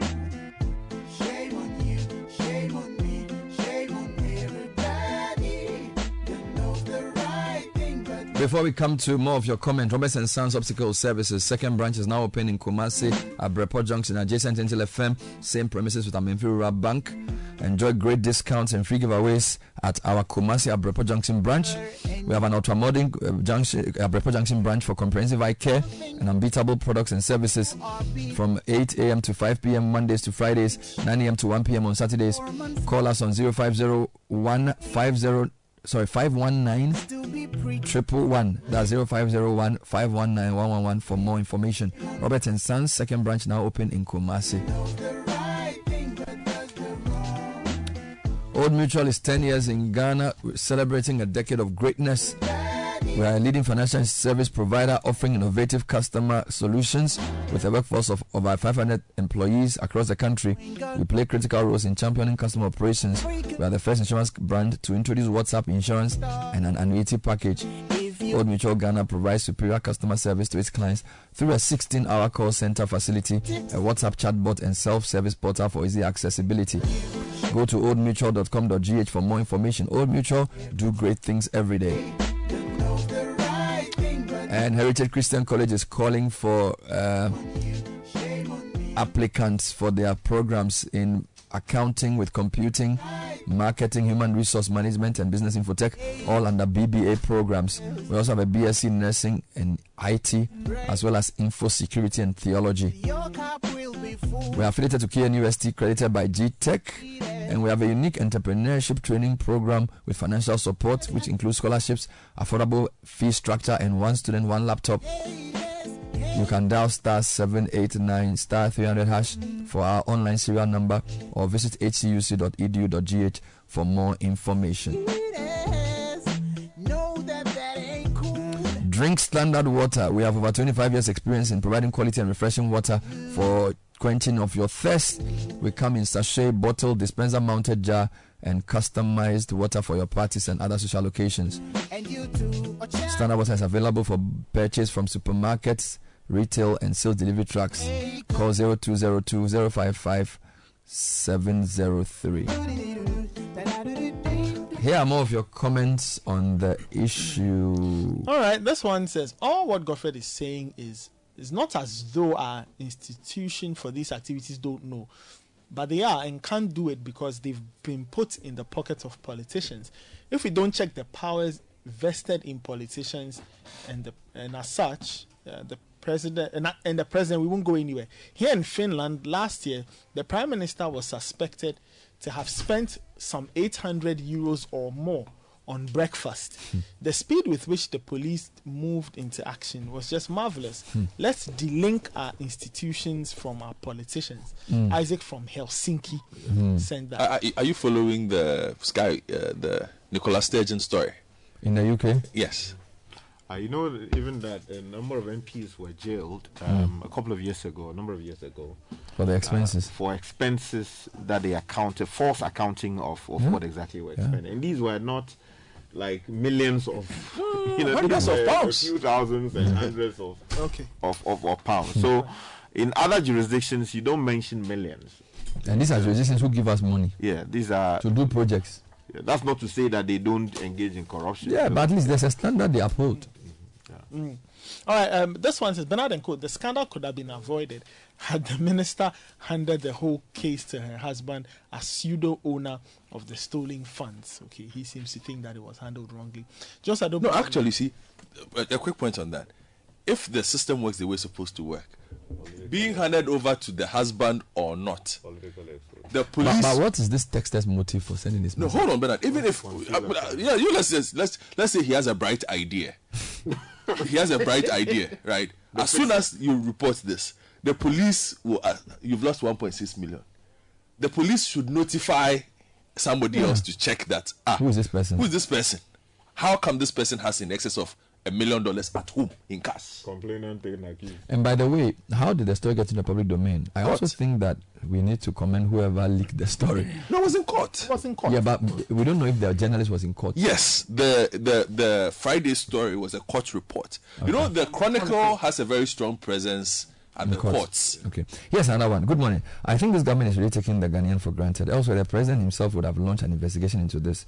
Take, for example, the Partygate scandal. Boris Johnson had to step down after the Privilege Committee carried out investigation. This was not because people were angry that the Prime Minister party, but because there was, quote, possible breaches of COVID rules, unquote, during a Christmas gathering at Conservative Party headquarters in 2020, unquote, a time when everybody had been asked to observe these rules. I think she will still be investigated. I think she should still be investigated even though she's resigned. This is from Vera in Glasgow. Okay. Efwa says, what's the proof that all the money was earned during her term alone? She's married. Doesn't her husband's wealth also count for something? The president can't condemn her until there has been an investigation and proof provided. I think he's allowed to be neutral, because for me, I think his response was in reference to what she wrote, and that's fair. Okay? I don't necessarily support her or otherwise, but innocent until proven guilty, public or private. That's Ifre's message. This one says, my biggest disappointment in all this is the president. The tone of his letter is very disappointing. No investigation announced, no seriousness attached to it. The president and those around him are not measuring the pulse of the country. They are not reading the emotions of Ghanaians at all. To say I'm disappointed in the raw deal we are getting from this government would be an understatement. Hey, you call us fellow Ghanaians and do this to us? Is the president a Ghanaian? Eric from Dansoman is asking. Eric with D on the pay pa. Eric D Okay, more comments. Charles says the corruption problem is bigger than politicians. In my own professional association, our president spends 13,000 CDs on getting a legal opinion. When we asked of the document, he said he would not share with us, the members. And you have left him there. Austin from Cove Town says, would she have resigned if the money issue had not popped up? That's his question. Cardinal in Tamale says, my worry is that there's no blame on the delinquent teenagers not supporting Abna Dapaah. Let's think about the impact on... No, teenager. Because the rest are all adults. Okay, it says that we should have a rethink on worker-boss relations and it's not even just child, because there are 30-year-olds involved. They're even the father of the girl receiving the money. So the issue of moral decadence doesn't rest with politicians. And the other truth is that matter is already in court. So that one, it happens every time. People steal and they are sent to court. But we are talking about a public officer in a ministry that is supposedly new. And again, with even, some can even say questionable achievements, because that ministry is new and the whole sanitation problem, we're not sure if we've solved it. Do you get it? So, I don't know. The president promised that Accra will be the cleanest city in Africa by end of his term. It's not even the cleanest city in Ghana. Do you get me? So, it's a big question. And then a lot of these ministries, we don't know. If you look at the budget for these ministries, you really need a sanitation ministry. You understand? You know, I'm not saying sanitation is not important. No. And the question is, I'm just saying in my head, I'm running some analysis in my head that I cannot run already. Justified, and which is why I roped in the railway. You see, because we are discussing, there are so many layers of this. Look, guys, for me, right? Even the and this is a very bizarre angle, right? She needed a man to help her use the money. Because if you look at all that she did with the money, the person who stole the money, the A1, it had to go through A4, A3. They call it first accused. Yes, the first accused. Yes, in a sense that this is an 18-year-old person. We don't know if the person was 18 before they stole the money, and they needed some. And the boyfriend is a very loose term, so it could be a male accomplice. May not really have any relationship with the person, but the kinds of things the person did with the money. And all of that in cash. You know, that which goes back to the point you make. In a country which is supposed to be in a period of economic downturn, where a lot of people are broke, people are buying buildings for $70,000 in cash. In cash. Right? People are buying land so why wouldn't GRA be struggling to get money? Because we are talking about Ghana being one of the countries with a low level of taxation. If you look at the number of transactions involved in what the charge sheet says, renting stores in Tamale, buying a 3-bedroom house in Tamale, buying a car, building a 3-bedroom house in Amrahia. There was one house they bought for $70,000. So the question is, even the tax authorities, did they get any benefit or wind of any of these things? These are all questions you must ask, which is why having a public officer have cash. Because you see, the digital agenda is premised on the fact that we can trace everything. And as soon as it is digital, we don't even need to worry to find out where the money went. But once it's physical, you carry $70,000, go and give it to somebody in Tamale, or 100,000 cedis in cash. The state doesn't benefit.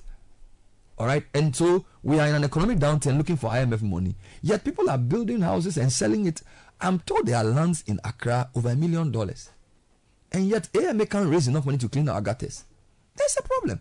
The streets that are even leading to some of these $1 million houses are full of potholes.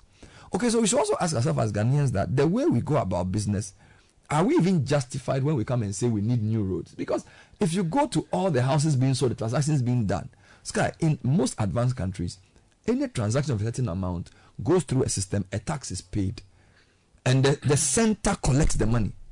But the money is with private people, so you are not going to get good roads. You're not going to get, and it's not justifying the lack of social service, but the ease with which somebody can buy a $70,000 house in cash should worry all of us. Do you understand? With all the investment in digitalization, this morning the vice president is saying that even babies will get Ghana card. Maybe we should strengthen the tax authorities a bit more, because I'm sure if you ask the GRA boss where he thinks he can get more money, he will have a few ideas. When they started going to the retail shops to physically stamp the receipts, they increased revenue by hundreds of percentages. So when something is happening in an economy where you can go and rent a house in advance and pay cash, it's a problem, Sky. Which is why the last time we had this conversation, I spoke to you about selling cars, selling houses, all in cash. About how if no, it's an issue. Let me tell you something, Sky. What would you? I'm saying that can there be a law that you should not transactions of a certain threshold should go through the system? Because now you even have Sky. I think between Momo, Gibbs, and then bank account, you see, the government can trace. Why does the government come out to tell you that Momo is overtaking bank checks? Because all the records are there. Electronic trail. All right, so that they can trace the amount of money spent on buying houses electronically. I don't think you can be in Norway or UK or Scandinavia and carry $70,000 to go and buy a house. So let me tell you something. It can't happen. If you look at our anti-money laundering legislations, and then the accompanying regulations, and then all these Basel protocols that we have signed, there are obligations really imposed by law already on lawyers, people who rent houses, people who sell houses, people, bankers, all these people. So that if, as a landlord, someone says wants to buy a house, and the person comes with $1 million in cash, the law imposes an obligation on you, the person receiving the money, the landlord, to immediately call the police. Not even a bank. Police money, because it's money you are receiving cash. To notify the authorities that, there's this potential, tenant or... you see, that's my point. They will not agree. That law is not the right way to do it. You see, that is how it should be done. Because in the UK or in these other advanced jurisdictions, you can't carry $1 million in cash and say you are going to buy. I'll say go and pay it in my bank. You see, the moment you even go they are making calls. That's what I'm saying. So if I'm selling a car and I'm selling for 100,000 cedis, I won't collect 100,000 from you. I'll say, yes, my account details, go and pay. You see, that's what you're supposed to do, right? But yes, that's what you're supposed to do. But there are two things here. First, you, the person buying the car, you maybe have questionable sources of income. So you don't want the system to know that you have that much money you are spending on a car. Because if you have, say, $100,000 to spend on a Lamborghini or something like that, how did you get it? Now, the reverse of that is you, the person whose product they are buying or whose car they are buying. You don't want to pay gift tax, what do you call it? Income tax or what the assets, there's a technical name for it. You are selling off your assets. When you sell it, you need to pay tax on it, right? But you don't want the system to know that you are so both of us are criminals. So the two of us are acting like we have a gentleman's agreement. Okay, let me ask you a question. So fine, the law as it exists depends on my sense of civic duty to solve. That's 50%. But can't they say that beyond a certain threshold, transactions should not be done in cash by law? Because I am saying that the way in which this money stolen will be useless to the girl who stole the money will be that almost everything she wants to do with the money at once, it will involve a bank. So you see, the purpose of the banks is also a legal purpose, that anything she wants to do about $5,000, you have to use a bank. She has to use a bank. If we said that, then it will mean that she can't spend the money. You see, so the way to deal with that, is where, first of all, registration. Right? So let's say you bought a car for $100,000 and it did not go through the system. You exchange the money cash. If you are going to register that car in your name, or you are going to change ownership of the car into your name, ideally, the requirement should be that you should provide proof of how the payment was made. So the institution can then become... So that if you go to the DVLA with your forms, that, oh, this is the car that I bought, I want to register it in my name. Ideally, they should be able to ask you. They should be able to ask, this car, the value of the car is X, B, A, B, C, D. How did you pay for it? You understand? All we do normally send to them is the import duty. Exactly. You understand? What you are saying, by what you are saying, it is not enough. There should be an additional layer of, okay, how did you pay for it? You make that declaration. So it's on form. So when another matter happens tomorrow, then it is triggered. It is latent. But the moment another matter happens tomorrow, they can pick it up and say, okay. I actually think that one way of reducing corruption is to digitalize the economy. And this digitalization is very important.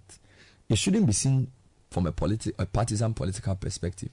If done properly, there's no way. There's no way. What I was looking for is capital gain. Charlie, thank you so much. Sir, there's no way. There's no way you can spend certain amounts of money in a lot of the countries we admire in cash.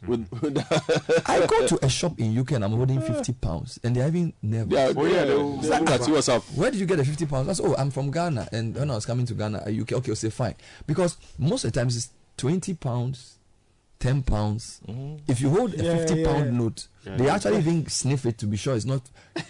No, because they assume that it's people who are into drugs and things who have those. I experienced it once. Right, I remember, £50. And here you can have $70,000 house cash in Ghana. Ghana must go. You see, on both ends, we are doing the wrong thing. The seller is trying to avoid taxes. The buyer is also trying to avoid. What do you call it? Questions about how he got the money. So once there's that agreement between the buyer and the seller, the state is screwed. Forgive me.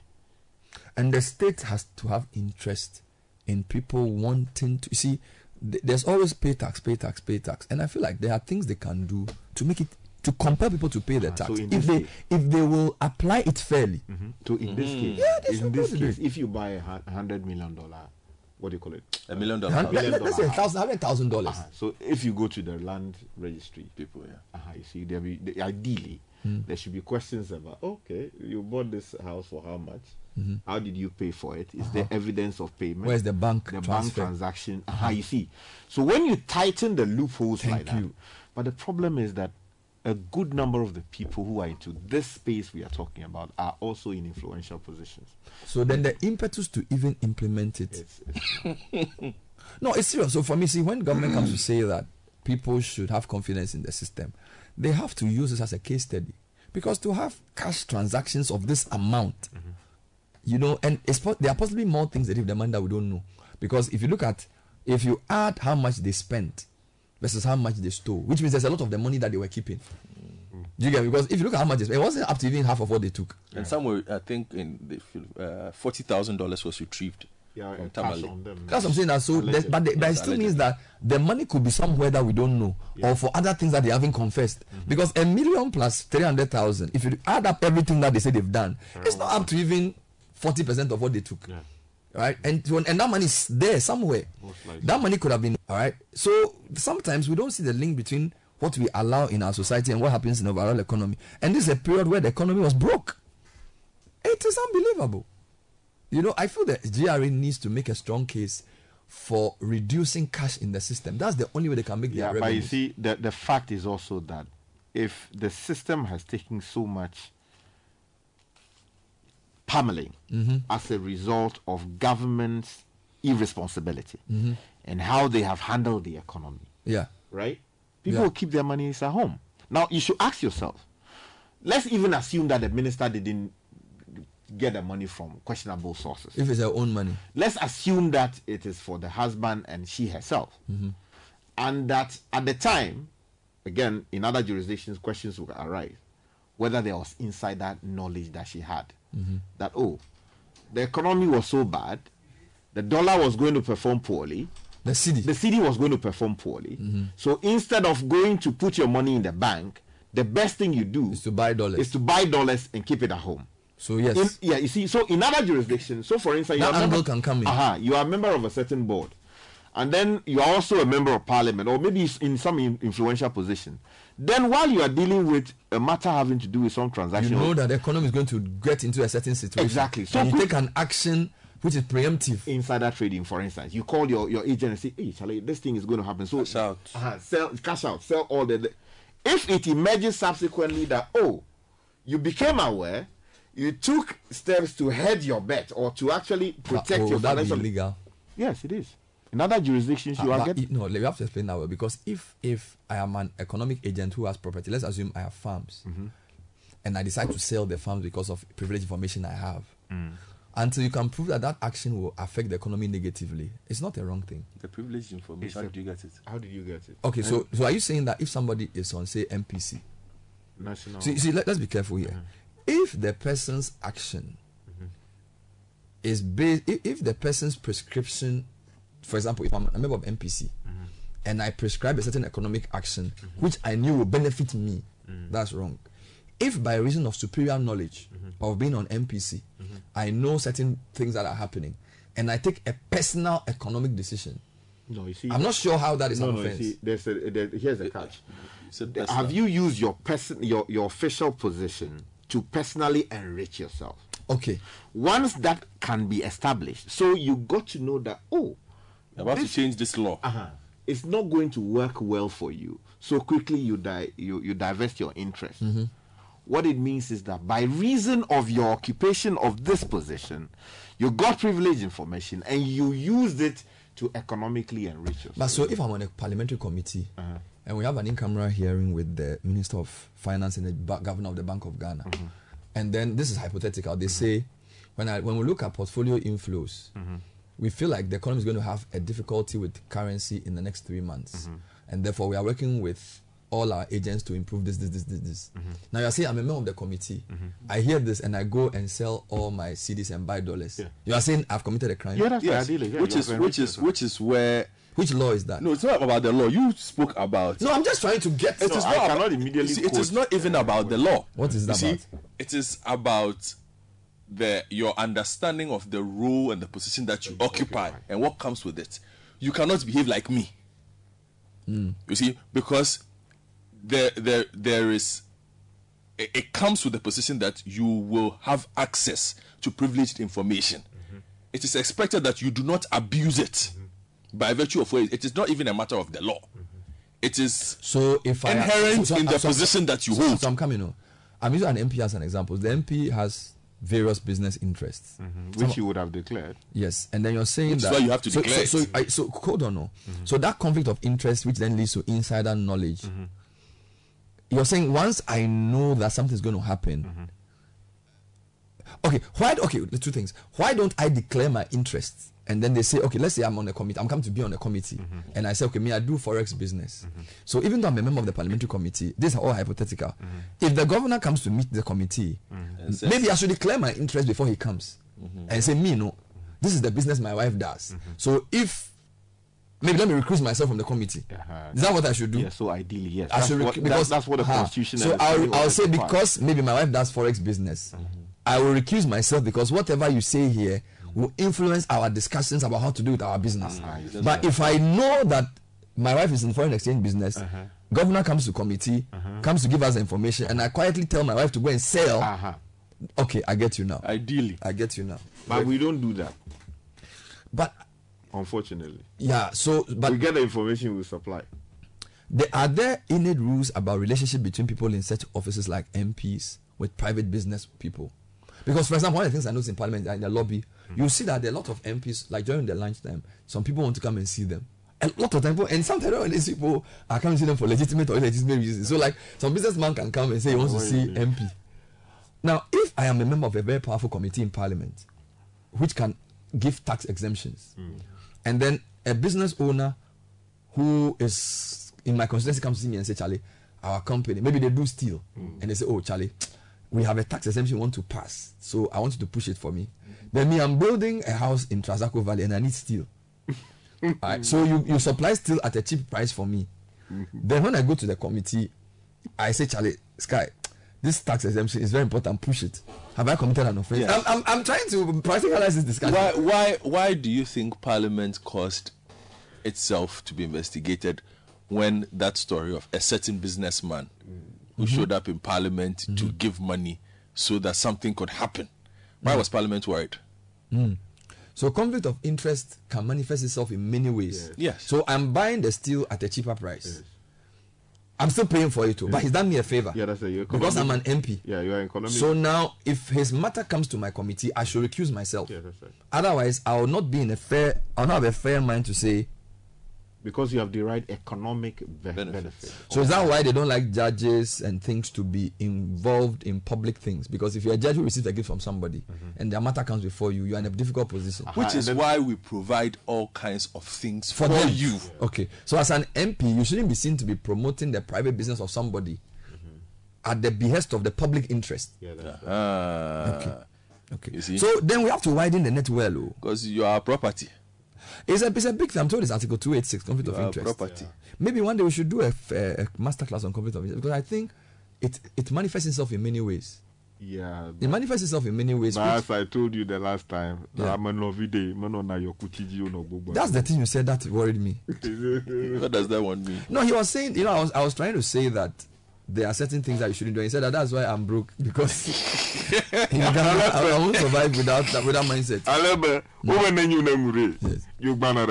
If it's good for the mouth, then the beard also benefits. But that's corruption.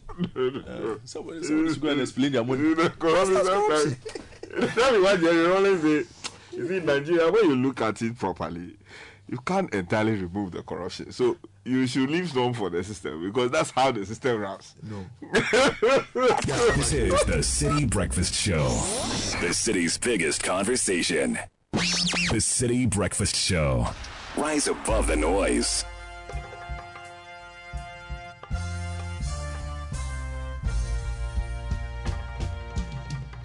Yes, you, Mr. Politician. We're not blind, we're seeing you. You use the people's mystery for your prey, and you use why you their business.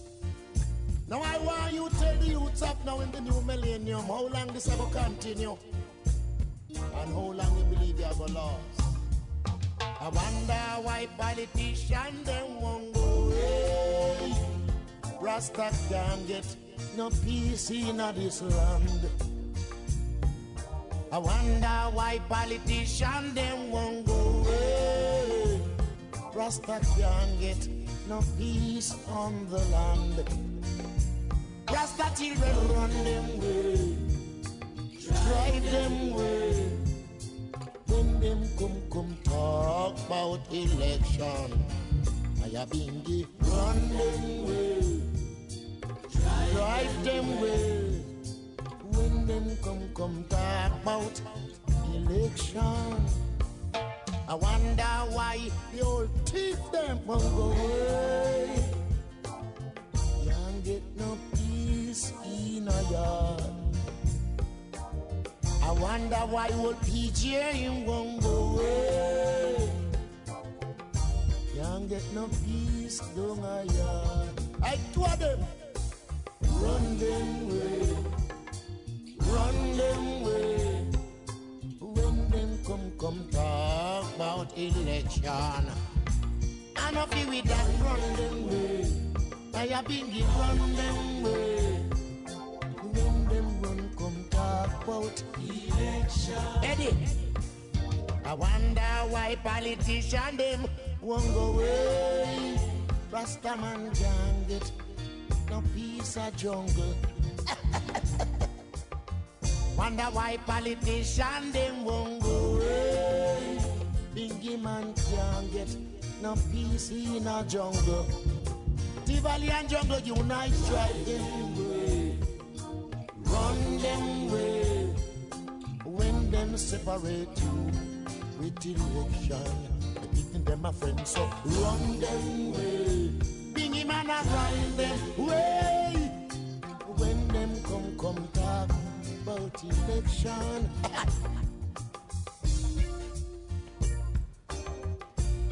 As God live, we must unite.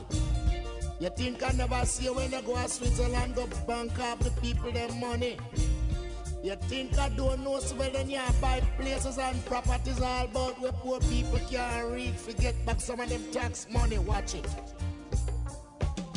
Depression, frustration, the poor man people hungry just like you them. This is Joseph Hill. Why squad walk like man? Poor people money.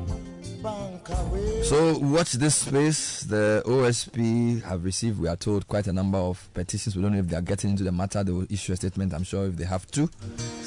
It's a minute to 10. Thank you for listening to the show.